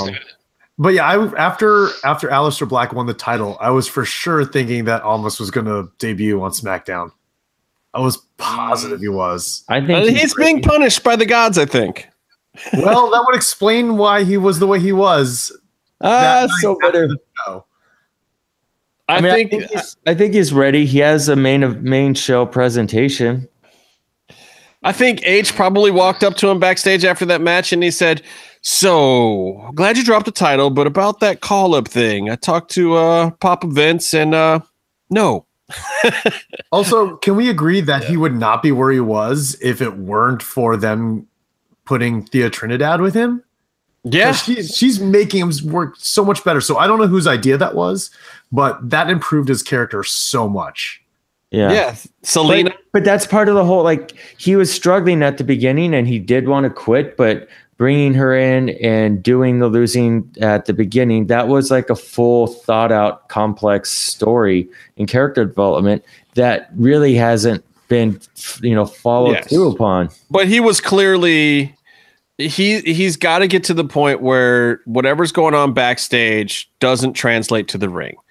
Because I think you can see it. When he's happy with the booking, you get these great fucking performances. You get like the height of La Sombra kind of performances. And then this one, good match, but at the same time, felt a little off for both guys. Like, do you think it was also because maybe they didn't want them going full throttle because of the actual main event? But it doesn't matter. That may actually be the case. But you're going to get that call backstage, and somehow you have to get that call and still come out and exude the correct performance that sells it to us. Doesn't matter what's going on backstage, man. If you only get 30 seconds, I've seen guys go out and make a 30-second spot mean more than what those guys did with a headlining spot.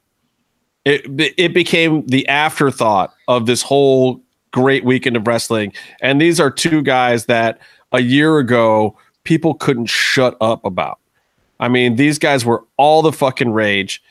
Everybody was fucking talking about them. Everybody had high expectations and high hopes for them. And they have every bit of ability to perform at that level.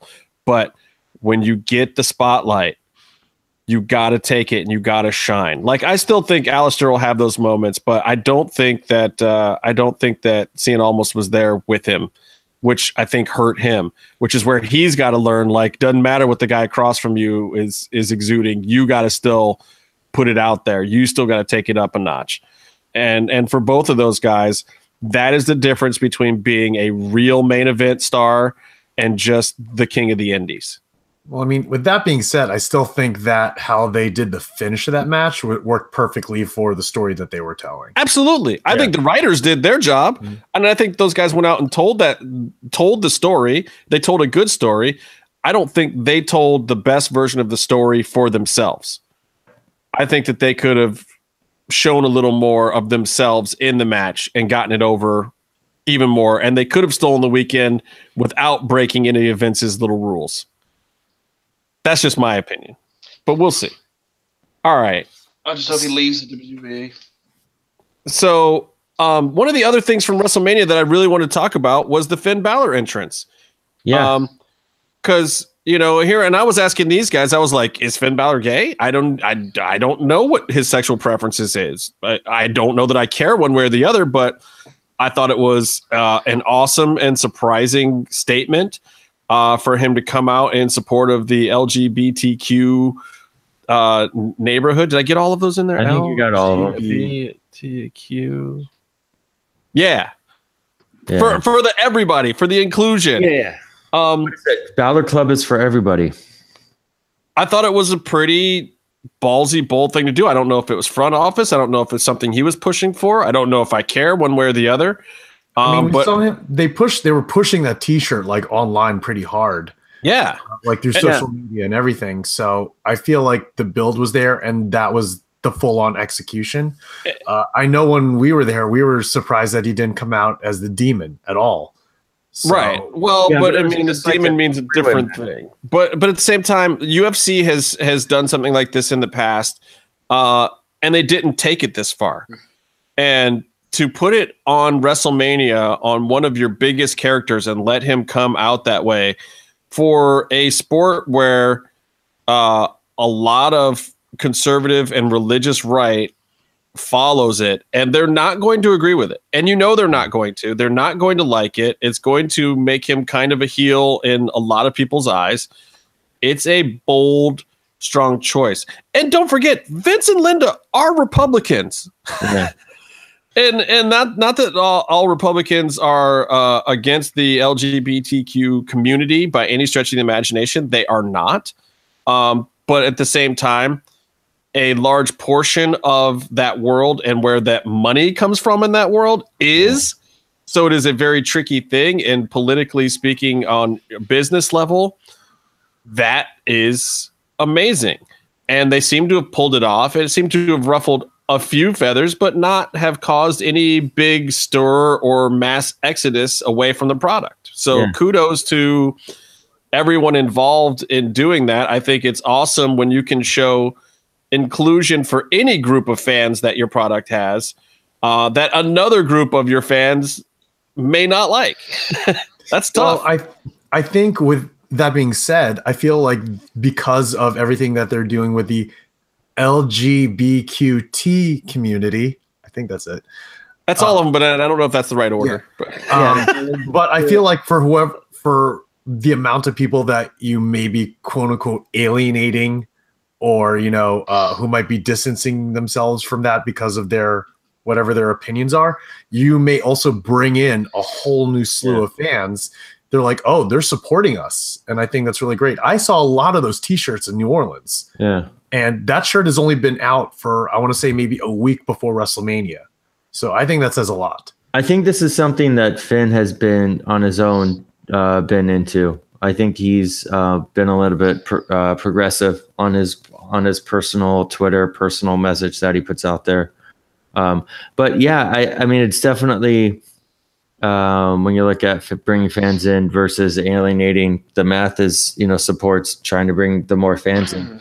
But I also think like when you just weigh like what it does, some people could get pissed off because they're uncomfortable with the idea of gay people or people who are not quote unquote normal, and they don't want to have to think about that. And then you have a bunch of people from different backgrounds and ways of life who have always felt like they're outside or the other and never included. And all of a sudden, this huge star on this huge show says, "Hey, you're cool. It's okay. Like you're part of the group now." And I think that feeling and that action is way, way bigger than people getting offended. Now, so are there any openly gay male WWE performers right now? There was Darren Young. There was Darren Young. But Darren Young. I don't know. I should say, are there any good openly gay WWE performers? Another part of that is like, that's not really part of the conversation. I don't think that matters unless it's a storyline. No, I don't necessarily think there has to be a storyline either. I think if you had a performer who was openly gay and then they just come out and do their routine without it having to be a part of the storyline, I think that, to me, that is the true barrier to break, to the point where it is this person is out, they're living their life a certain way. It's whatever. It's the same. It's no more than saying like, oh, the Miz is married and has a kid. Like, oh, so-and-so is engaged to this guy. Like, that's all you ever say about it. And then they still come out and perform. They still do the same angles as everyone else. I think if you get to that point, and they're doing it a little bit with what's her face, Sonya Deville, is that what her gimmick name is? They do, like, where they've acknowledged it, but she just comes and performs. She just comes and does her thing. It has nothing to do with her storyline or character. Yeah. But again, well, look, and we know from watching the Nia Jax thing, everything's fair game. Like, if it's an angle and it makes sense at that point in time, I even forgive it, because it's like, look, if it's an angle and it makes sense, we're going to do it. But that's why I say if it's an angle and it makes sense, that's when you discuss it. But if it's Finn Balor being inclusive and putting the T-shirt and welcoming, now I have to ask you though, Byron. I have to ask you though, Byron. Yeah. First of all, to finish the other point though, I think when you do that with a male performer, I don't think it matters. You know, if you do it with a male performer, I think that's the moment where you truly have broken through. And especially if it's more than one, where they are openly gay and they're treated completely equally and they're just used like regular wrestlers. That is the moment of equality. Well, the funny thing is that you say that, but that's literally happening right now in New Japan with the Golden Lovers. Well, that's my next point. So what I was getting to, my next question was, do you think that it is actually Vince just saying, yeah, Finn, go ahead and do your gay thing so that we can sell some T-shirts like the Golden Lovers? It very well could be. I mean, the good thing is really just money at the end of the day. I mean, it could be about money, but at least we can say, as was just mentioned in the chat by, I believe, Rebecca, but some of the proceeds are going to GLAAD. Yeah. So at least there's something there. They're working on a LGBTQ chair. I think WWE. Well, that might also just be to make New Japan look stupid too, because I'm pretty sure $0 from any Golden Lovers merchandise are going to any kind of gay, lesbian, trans, bisexual, or queer organization. But also, their gimmick isn't so much about a statement; it's more about them just being them. Yeah, but like, that's just Kenny and Kota. I think WWE though, they're very progressive socially, and I think they do want to. I think this is part of a social program they want to continue working on. You know, so I do think it's something they're in support of, and making money is great, but also, they want to be at the forefront of this sort of thing. I think, and it's definitely being so progressive. Non-kayfabe socially is in direct contrast with a lot of stuff they do in the show. Look, Exoticos and flamboyant characters and your Gorgeous Georges and your Adrian Adonises and your Gold Dust and your Pimpinellas and your whatnot, your Exoticos and AAA, they have been a part of the business for a long time. Yeah. It is a circus carny business that has always embraced a certain freak show type element. But What I still think really breaks the bar, what really knocks down the wall, is when you do it and it's not a freak show. So we'll see. Golden Lovers are doing it and it's not a freak show. Mm-hmm. They're also not really acknowledging it very much on the head, so you could kind of dismiss the whole thing. I want to see it be completely acknowledged. Hold on.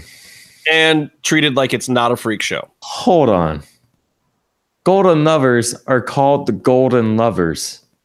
Yeah, but And? even Kenny Omega comes out and says that it's not really about their relationship. It's about the story of them two guys who respect each other and work together, finally coming back, kind of shit. Yeah, they're clearly So culturally he doesn't downplaying kind it of still. Well, that might be because when that gimmick first started at DDT, it was a little bit more, Over the top and ridiculous. which is, it's DDT, which makes sense. But they don't have to do it that way now because it's already accepted. Okay. It doesn't have to be over the top.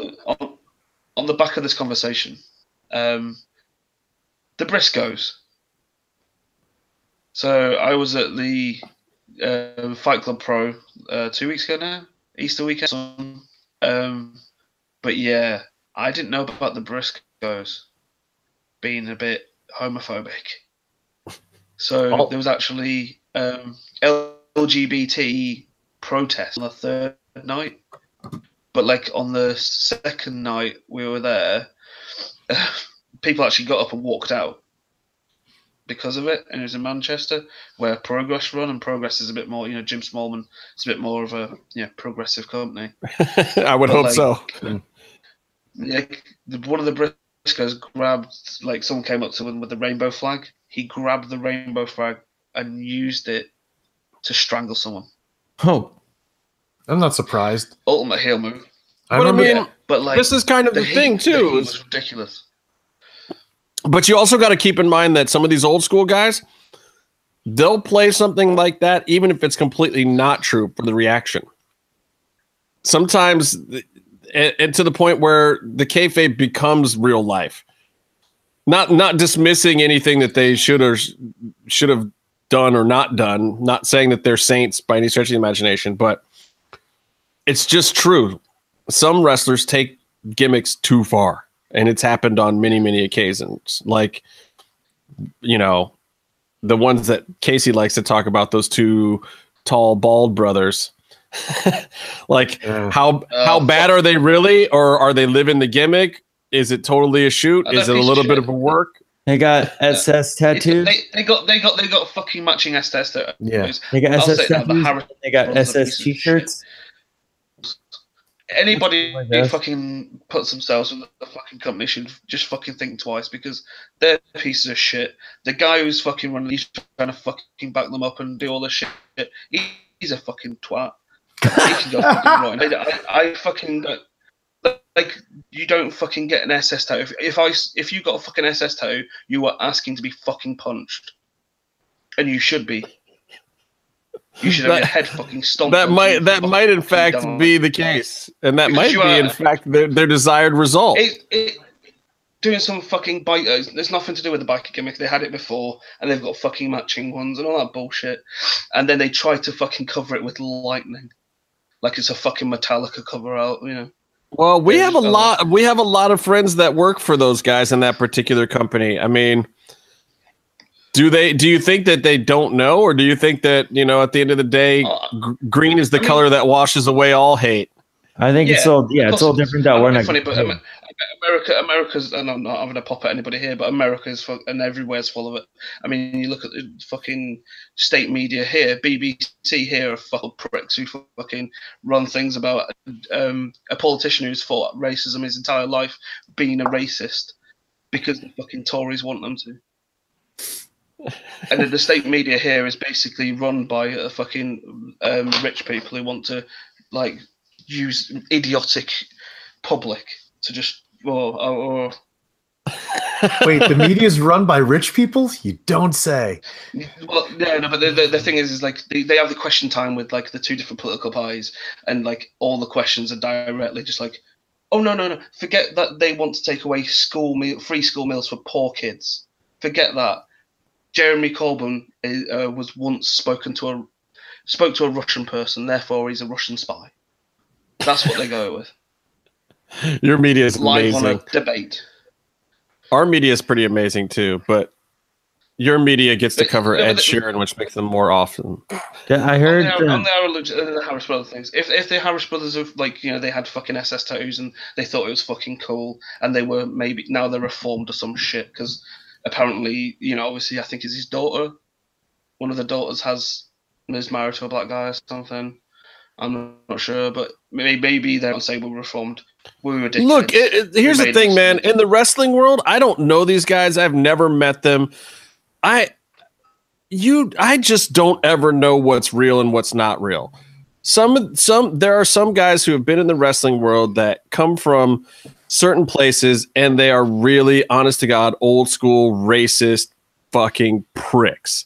And then there are some guys where they have worked a gimmick and they have worked it a little too strong with language that was a little too strong and ignorant, and yet they're absolutely not racist. Even though they may have said some things that were really off color at some point in time. But it's the wrestling world, man. You got to decide at a certain point in time, like, man, I will do just about anything to get over. Or you got to decide that, like, I won't cross a certain line to get over. Some guys cross that line when they shouldn't.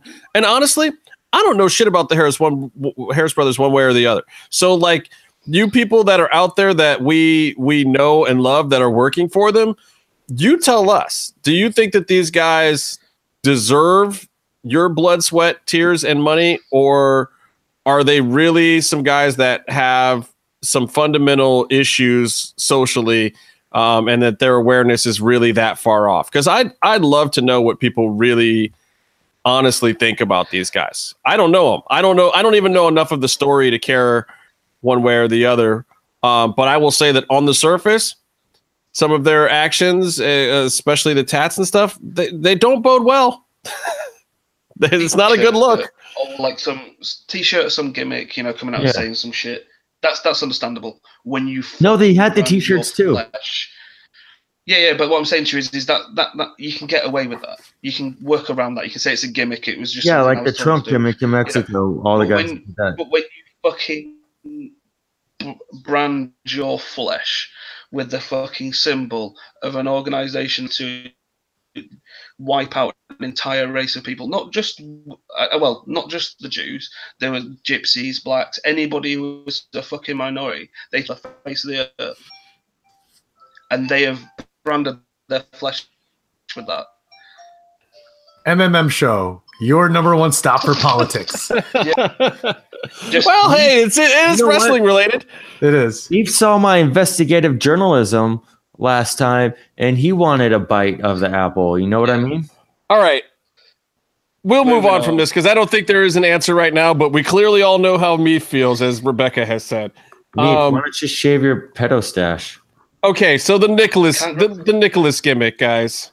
Well, first of all, we gotta say that Undertaker went over on Cena exactly the way he should have. Mm-hmm. Dear Lord, why didn't they just do that match last year? No clue. It was well done. It was in the middle of the show where it should have been. It was the right length. Mr. Calloway looked amazing for that amount of time because he got to come out and squash somebody, do a couple spots. I like that Cena got to squash before Undertaker got to squash him. This is old school WWE at its finest. Give the people what they want. Get a nice pop. Like, dear Lord, when did they stop doing stuff like that on WrestleMania? That's what WrestleMania is supposed to have. Nice, quick, nostalgia spot. Let your guys get out there, get a little stick time. You got your new heel over. You got your team player guy over, and you got your old vintage hero over. Perfect. Well done. Kudos. Casey was happy. But that still doesn't explain Roman, still doesn't explain a few things, but Braun and Nicholas, one of the hottest spots of the night, and completely got over, I think, whether you loved it or hated it. It was so over live.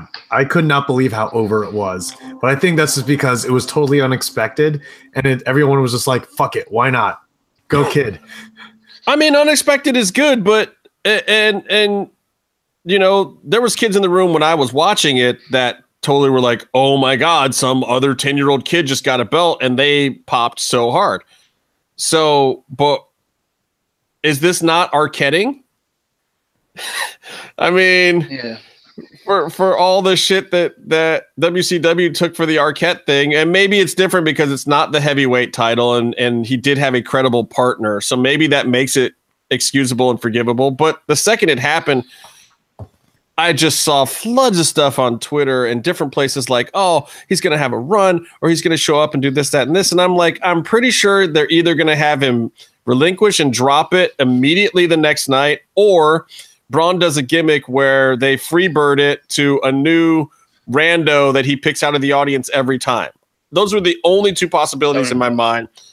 Nicholas ever having any type of run past whatever happens in New Orleans, I didn't believe was ever an option.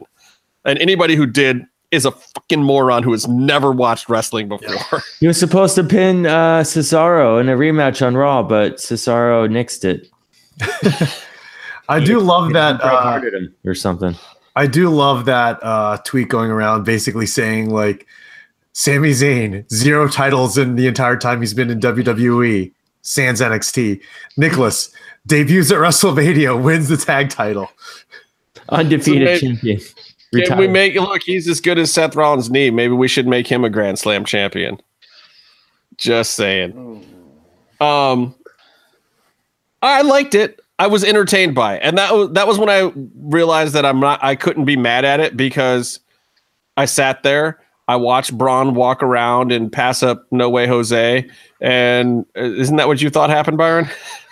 Yeah, he walked past No Way Jose. He also walked past Bobby Fish and probably a few other guys. That entire section was it was like the Wrestlers Friends and Family section. Yeah, it right? was. And the funny thing is that was, I believe, like fifth to eighth row. So they had chairs, as in like the collectible chairs, but because they're the wrestlers, they don't keep them.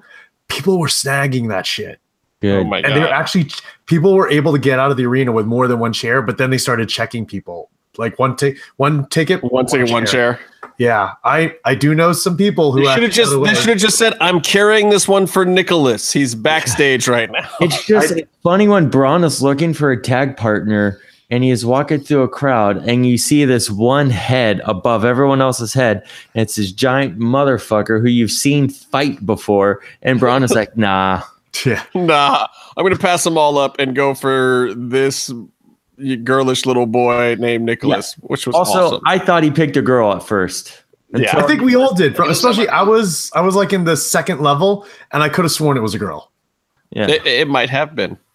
But and hey, when he said his name was Nicholas, I'm like, oh, nope, I was wrong. Yeah, I'm gonna keep quiet about this. It was a fun spot. It was a fun spot, but. As much as people put it over and thought it was a spot of the night, I honestly think Ronda Rousey got it. I think I think she did it. I think she did a great job. Well, here's my thing about Shayna is that I thought Shayna was coming into her sort of her bully gimmick, and she was coming into her own in NXT, and she was having that confidence, but she also, like, you could feel the pain in how she was talking. You know, a little bit of subtlety and fueling the heel tactics that she uses. I thought she was doing great. She became champ, and that was, good for her. Ronda Rousey shows up for one match, and it's like Shayna needs to go back to school. She has nothing. Mm-hmm. Well, but Shayna's working a different thing. There's also a reason why Shayna's in NXT and Ronda's on the big show in WrestleMania for her first match. It's remarkable how much Ronda jumped into that presence in wrestling. Well, and this has always been hard for Ronda, because ever since she came into MMA, she has been a star.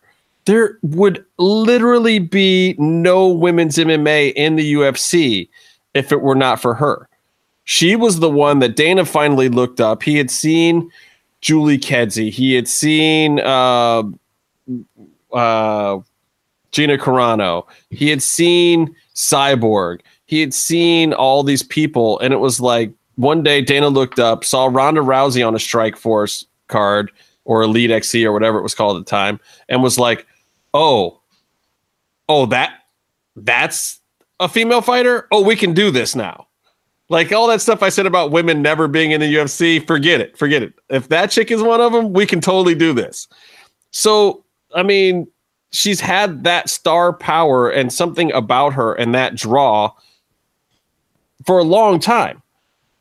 And I didn't think we would see it. I thought she was bruised, broken, and damaged goods after the way she left the UFC. And most MMA fans that are in the know and follow MMA for real know that Ronda has trouble with the media recently. She's had trouble taking her lumps and losses, which we all know in wrestling. Eventually, they're going to book you to lose. You're going to have to deal with that. You can't be invincible forever, though she probably has a better chance of, going way above 500 in her wrestling career with her storyline and gimmick. She's a female Brock. But she's also a babyface, which means that they might put some losses on her at some point in time and make her chase, because that's how it goes. But that's the other weird thing about the Shayna part is you see her the night before with Shayna, and they're celebrating with the heel, and then the very next day at WrestleMania, we're supposed to take Ronda as the ultimate babyface, which we did, and it worked. And, I thought that the unsung hero of that match was Stephanie McMahon. Steph was in great shape. Her work rate was right. She did all the right stuff to show us what Ronda's skill set's going to be. Even though I thought it was ridiculous that Stephanie McMahon could block a Ronda armbar when, 12 of the baddest women on the planet before her couldn't do it. But at the same time, it's almost good that they did that. We're establishing how you work a Ronda match. And Stephanie set the example for the next 5 years of women that are going to have to fight Ronda Rousey of how the match goes. What a Ric Flair match is. I feel like after watching that, I know what a Ronda Rousey match is. And a lot of it is because of Steph, which is fucking incredible. I never thought I'd be saying these things. These words that are coming out of my mouth make no sense. I mean, if I could find a parallel here, I could actually see it very similar to Trish Stratus, someone who had zero experience in the industry beforehand, comes in and they learn and they drastically improve, and then they become one of the best. And who did Trish fight along with Ronda? Steph. She fought Steph when Steph was women's champion. Yeah, I mean, people can't deny it. Like, people say, oh, well, Steph's not a wrestler. The fuck she isn't. She grew up in that damn ring, y'all. She's not necessarily a worker. She doesn't go in there and work every week because she doesn't have to. And who the fuck would if they didn't have to? She gets over without having to do that. You think every wrestler in the world wouldn't love to be able to get in there, kick ass when they want to, and not have to fucking beat themselves up on the road 200 days a year?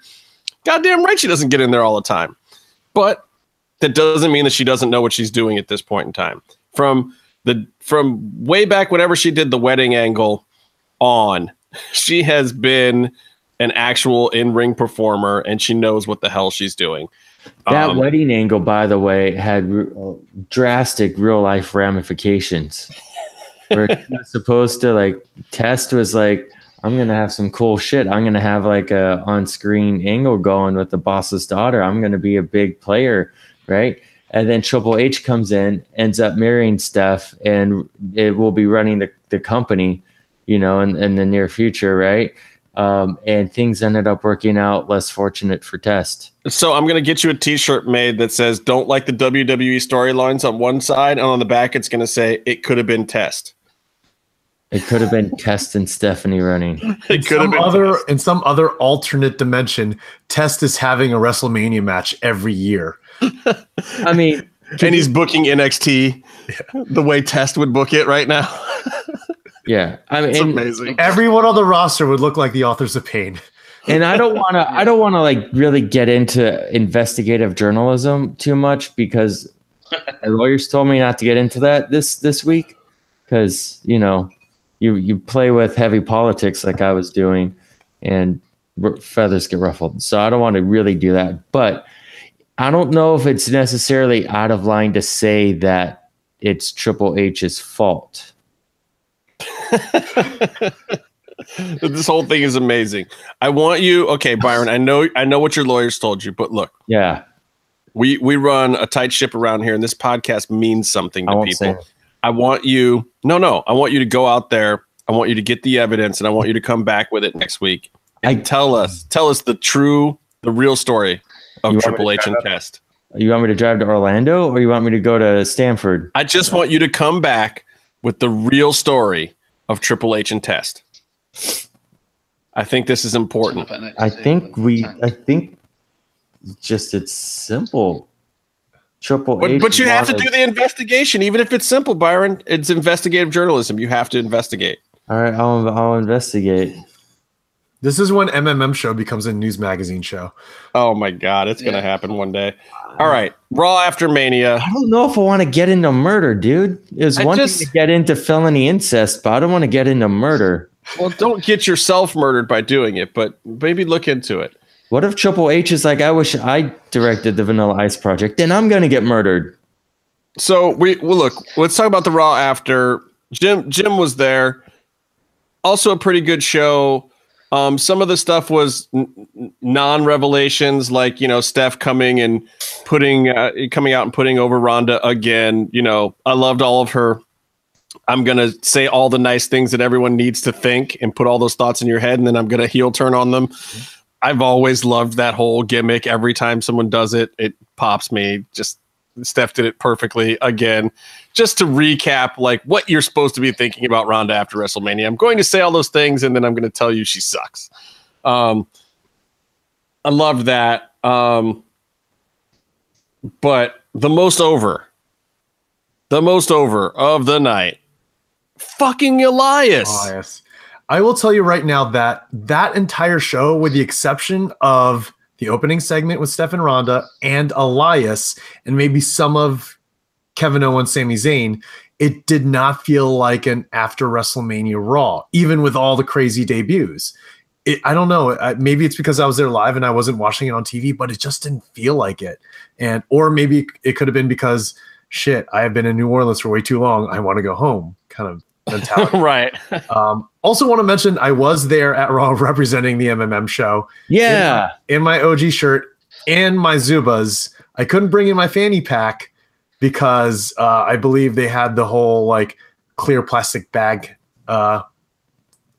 rule kind of thing. So I didn't even bother bringing it in. But hey, there were a lot of guys who were in Zubas. I was glad to be one of them. The Zubas were amazing. And you, though I know you go to the gym, you're not exactly the kind of gym rat that I expect to see wearing the Zubas. So when I saw that picture, I was just like, that's fucking good.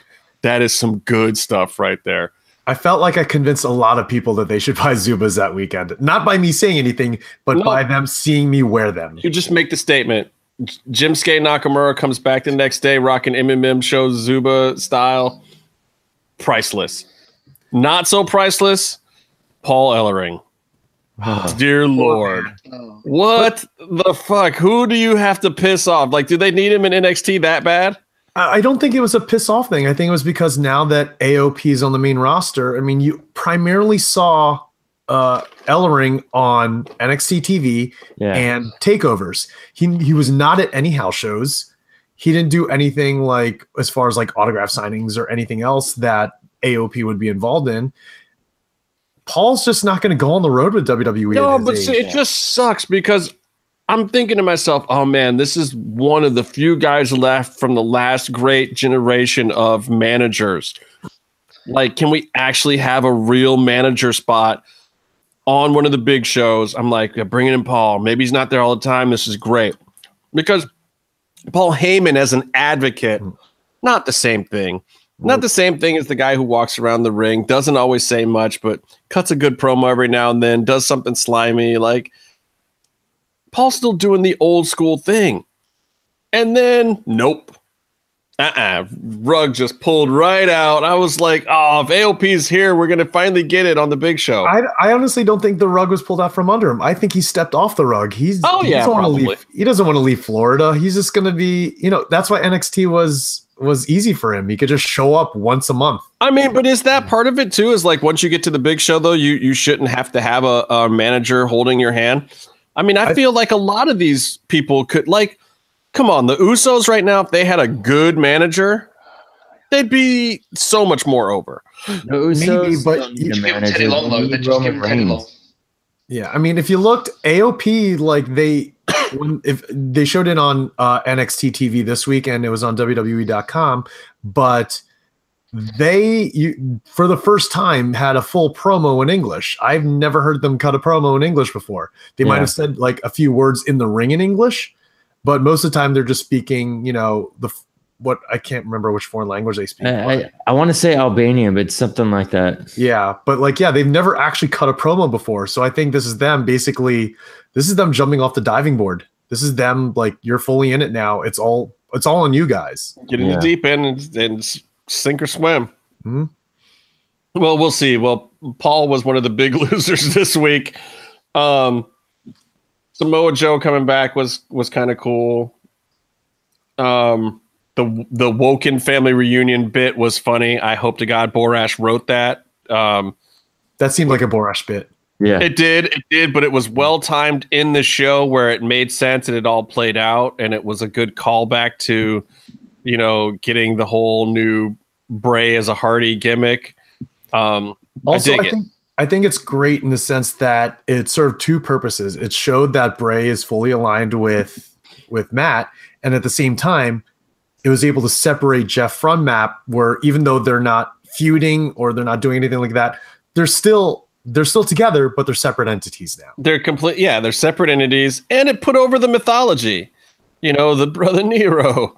It kind of kept the mythology working, but it also was tongue in cheek with Jeff kind of looking at everyone else like, yeah, man, I don't know. This is my brother's trip. Like, but at the same time, maybe he's saying, yeah, it's real, but I'm not doing that thing. I don't know. Like the whole thing just felt right. It was really well done. I think that segment basically led to not only Jeff being on his own for the time being, but it also leads to the open return of Brother Nero, Willow, and that other character that he has. I can't remember the name of it.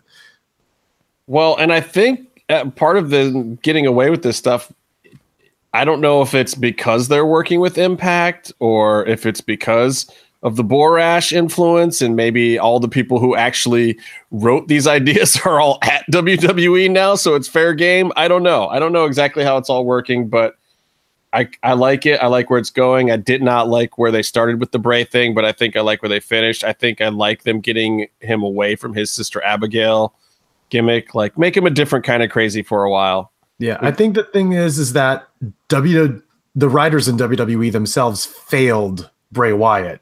So now this is their kind of a way to bring him back, because after they, the whole Randy Orton thing, actually, basically his character's been killed ever since John Cena beat him, Luke Harper, and Eric Rowan on Raw.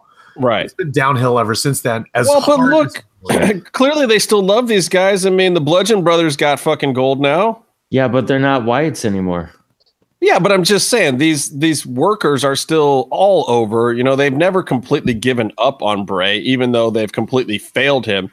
I feel like everybody in the back knows it's not these guys. It's the fact that they had a great gimmick. They didn't see it through to where it should have gone. They took it to the wrong place. And then now these guys deserve to be brought back from the abyss. Do you remember when Cena threw stairs from inside the ring and hit Bray in the face outside the ring? That did well for him. I remember watching that spot and thinking, holy shit, I can't believe he took that. And it looked awesome. Oh, no, I personally, my favorite thing was when they had, the redneck crazy Wyatt family chasing around the three black guys who like to shuck and jive on Raw. Just saying. That made me feel really, really good as a black person. Oh, now you're all about the racial sensitivity stuff. That one was pretty awful. But also that segment was a direct answer to Matt Hardy's whole thing in TNA, the whole compound thing. Right. Except Matt Hardy is the kind of happy Carolina redneck that you love. By the way, he's still the Wyatts, and that other thing was not. The Hardys were backyard wrestlers, and that's what they were doing. They were backyard wrestling. Yeah. As other people they weren't doing deliverance. As other people that we know could probably tell you, like Matt Hardy still does that gimmick outside of the ring. Like he was literally on Bourbon Street in garb, going delete. Like, it was insane. And then my friend ran into him at the airport, and he was still in gimmick, like acting in gimmick. I don't know if it's a gimmick. Yeah, when we met him at FSW, he was like a little more regular, but still kind of like way too in character. With the accent of indeterminate background. But it was like, hey, Matt, can I get a picture? And he goes, yes, we shall have a picture. And you're like, Matt, it's just me and you standing here, bro. Like, it's all good. Like, we're cool. And he's like, yes. Capture this moment in time on your photographic device. Yeah, those words. He's there's something. Anything else from Raw of interest? I mean, even though I heard, people talking about it, I was just completely surprised by Lashley returning. I knew it was there, but I just wasn't thinking about it. So, I mean, can I ask a question? I think it's interesting, but I don't know if it's going to be a good fit this time either. What's your question, Byron? Who cares about Lashley? Yeah, that's a really good question. I mean, I guess Titus Worldwide could use another member. No, yeah, let's put all black people one segment so we don't have to see them more. No, Titus Worldwide's newest member is going to be No Way Jose. Oh no, he's got too much hair. It has to be bald black dudes with muscles. I think Lashley fits right in. I think it's Titus Baldwide. If you're gonna put together a team with a look, why not? Okay, so my other big losers of the week, along with Andrade Cien Almas and along with Paul Ellering, I'm going to put KO and Sammy in there, though I know they've got a storyline going. I get the whole being fired from SmackDown thing. I get them facing off on Raw, which I thought was a good twist to the storyline. I like that angle, but at the same time, that whole thing with Angle going, I hear TNA's hiring, got the craziest reaction. It was hilarious. It was like everyone was looking at each other, just like freaking out. Like, I don't know how it came off on TV. I love the people that are like, oh, he said TNA, that company doesn't even exist, blah, blah, blah. That was half the point, motherfuckers. Yeah. Like, you think he didn't know that? That was also, you think that wasn't scripted? Somebody wrote him that line, by the way. Last week, El Generico t-shirts went up on sale. This week, Kevin Steen t-shirts went back up on sale in Pro Wrestling Tees. I could totally see Kevin Steen and El Generico showing up on Raw or SmackDown saying, oh, I'm not Sami Zayn, I'm El Generico. I'm not Kevin Owens, I'm Kevin Steen. Please let them do that, because that is the only hope for pulling this angle out of the garbage now. I mean, if you look at social media, aren't they? Or they Kevin Steen is back to Fight Steen Fight. He's not Fight Owens Fight anymore. And El Generico resurfaced from the orphanarium in Tijuana to tweet. No, do you think they have to keep him off TV for a little while to make it work? Yes. Right. So we'll see them on Monday.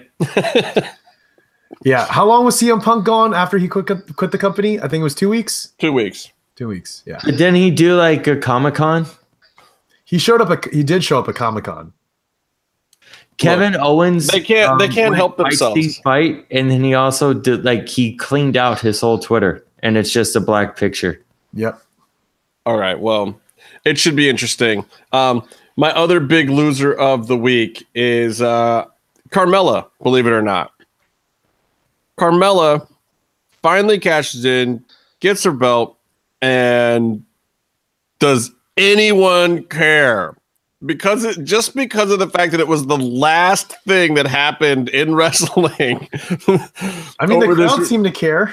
No, I'm not saying it was a good moment. Like, the whole thing worked or whatever. But at the same time, like, in the grand scheme of things that you remember from this week, why do they do it now? Really? I don't know. Yeah, I mean, I get that. I get that Charlotte had to have her match and Asuka and this, that, and the other thing. But at the same time, it's like, Carmella is such an afterthought now. It's such an asterisk, just weird afterthought. And I've always hated that whole belt change the day after Mania thing. I mean, I wish they would have waited until next week or a week. Like, I get it, but I feel bad for her. That's just my take on it. We're almost 3.5 hours here, guys. Oh, we're so done. There's nothing else to say. We've talked about all of it. There's crazy stuff going on, people. I have a ton more things to say about Penta and Phoenix and Rey Mysterio. I find that all to be very intriguing. That's very fresh information. I've been hearing little pieces of it for weeks now. And we'll talk more about it. I'm very pleased with the impact that LuchaCentral.com is having so far. Yes. And I think that if you're following us and you're not following them, get on it, man. Get on there, register yourself an account, start paying attention, because those guys that are behind that site, I think, did their whole site release this week the right way. And they're building steam the right way. They've got the right content up there. They picked the right time to run some big stories this week. And I think everybody should check it out, because I think it's going to be a good home for a lot of information and fun stuff that we all enjoy. There's a lot of stuff going on too, in addition to like, where's Ray going to work this week? Where's, who's coming back to AAA? But you also have like the Mysticos doing the La Parka versus La Parka face-off. I don't know if they're going to have the match or not, but like all the latest is on Lucha Central. Well, yeah, we didn't even talk about CMLL, who had a big week as well. Yeah, it's there's a lot of stuff. MLW, we didn't talk about Shane Strickland winning their belt. I mean, there's so many things that we didn't even touch in this 3.5 hour episode. I mean, it was a tomorrow for 4 hours. It was a long week. It's still going. It's crazy. It's crazy. And we took a week off too, which didn't help us out any. Yeah. But everyone was gone. I was working. You were at Mania. Byron trying to not get arrested for looking like TJ Miller. Hold on. By the FBI. Nonetheless, it's a bad time to look like TJ Miller, bro. That's all I'm saying. I got another text from Rob. He saw Deadpool 2 and he took another video of TJ Miller and texted to me and wrote LOL. Hey, wait, that's a spoiler. That movie's not out yet. He's in it. Or it might have been a different movie then. No. He's in a different, I don't know, but he texted me. TJ Miller is not in anything else besides Deadpool 2 and Silicon Valley. He's pretty much been fired out of the industry. Ready Player One. Yeah, see? Oh, shit, he's in that too. That might have been it. His voice, but. Oh. You know what? This one guy after I saw I guess he's still in How to Train Your Dragon 3 also then, isn't he? I don't know. I didn't hear half of that.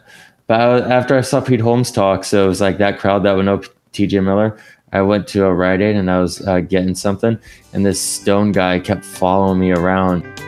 So until next time, stay calm and stay in the mix. No,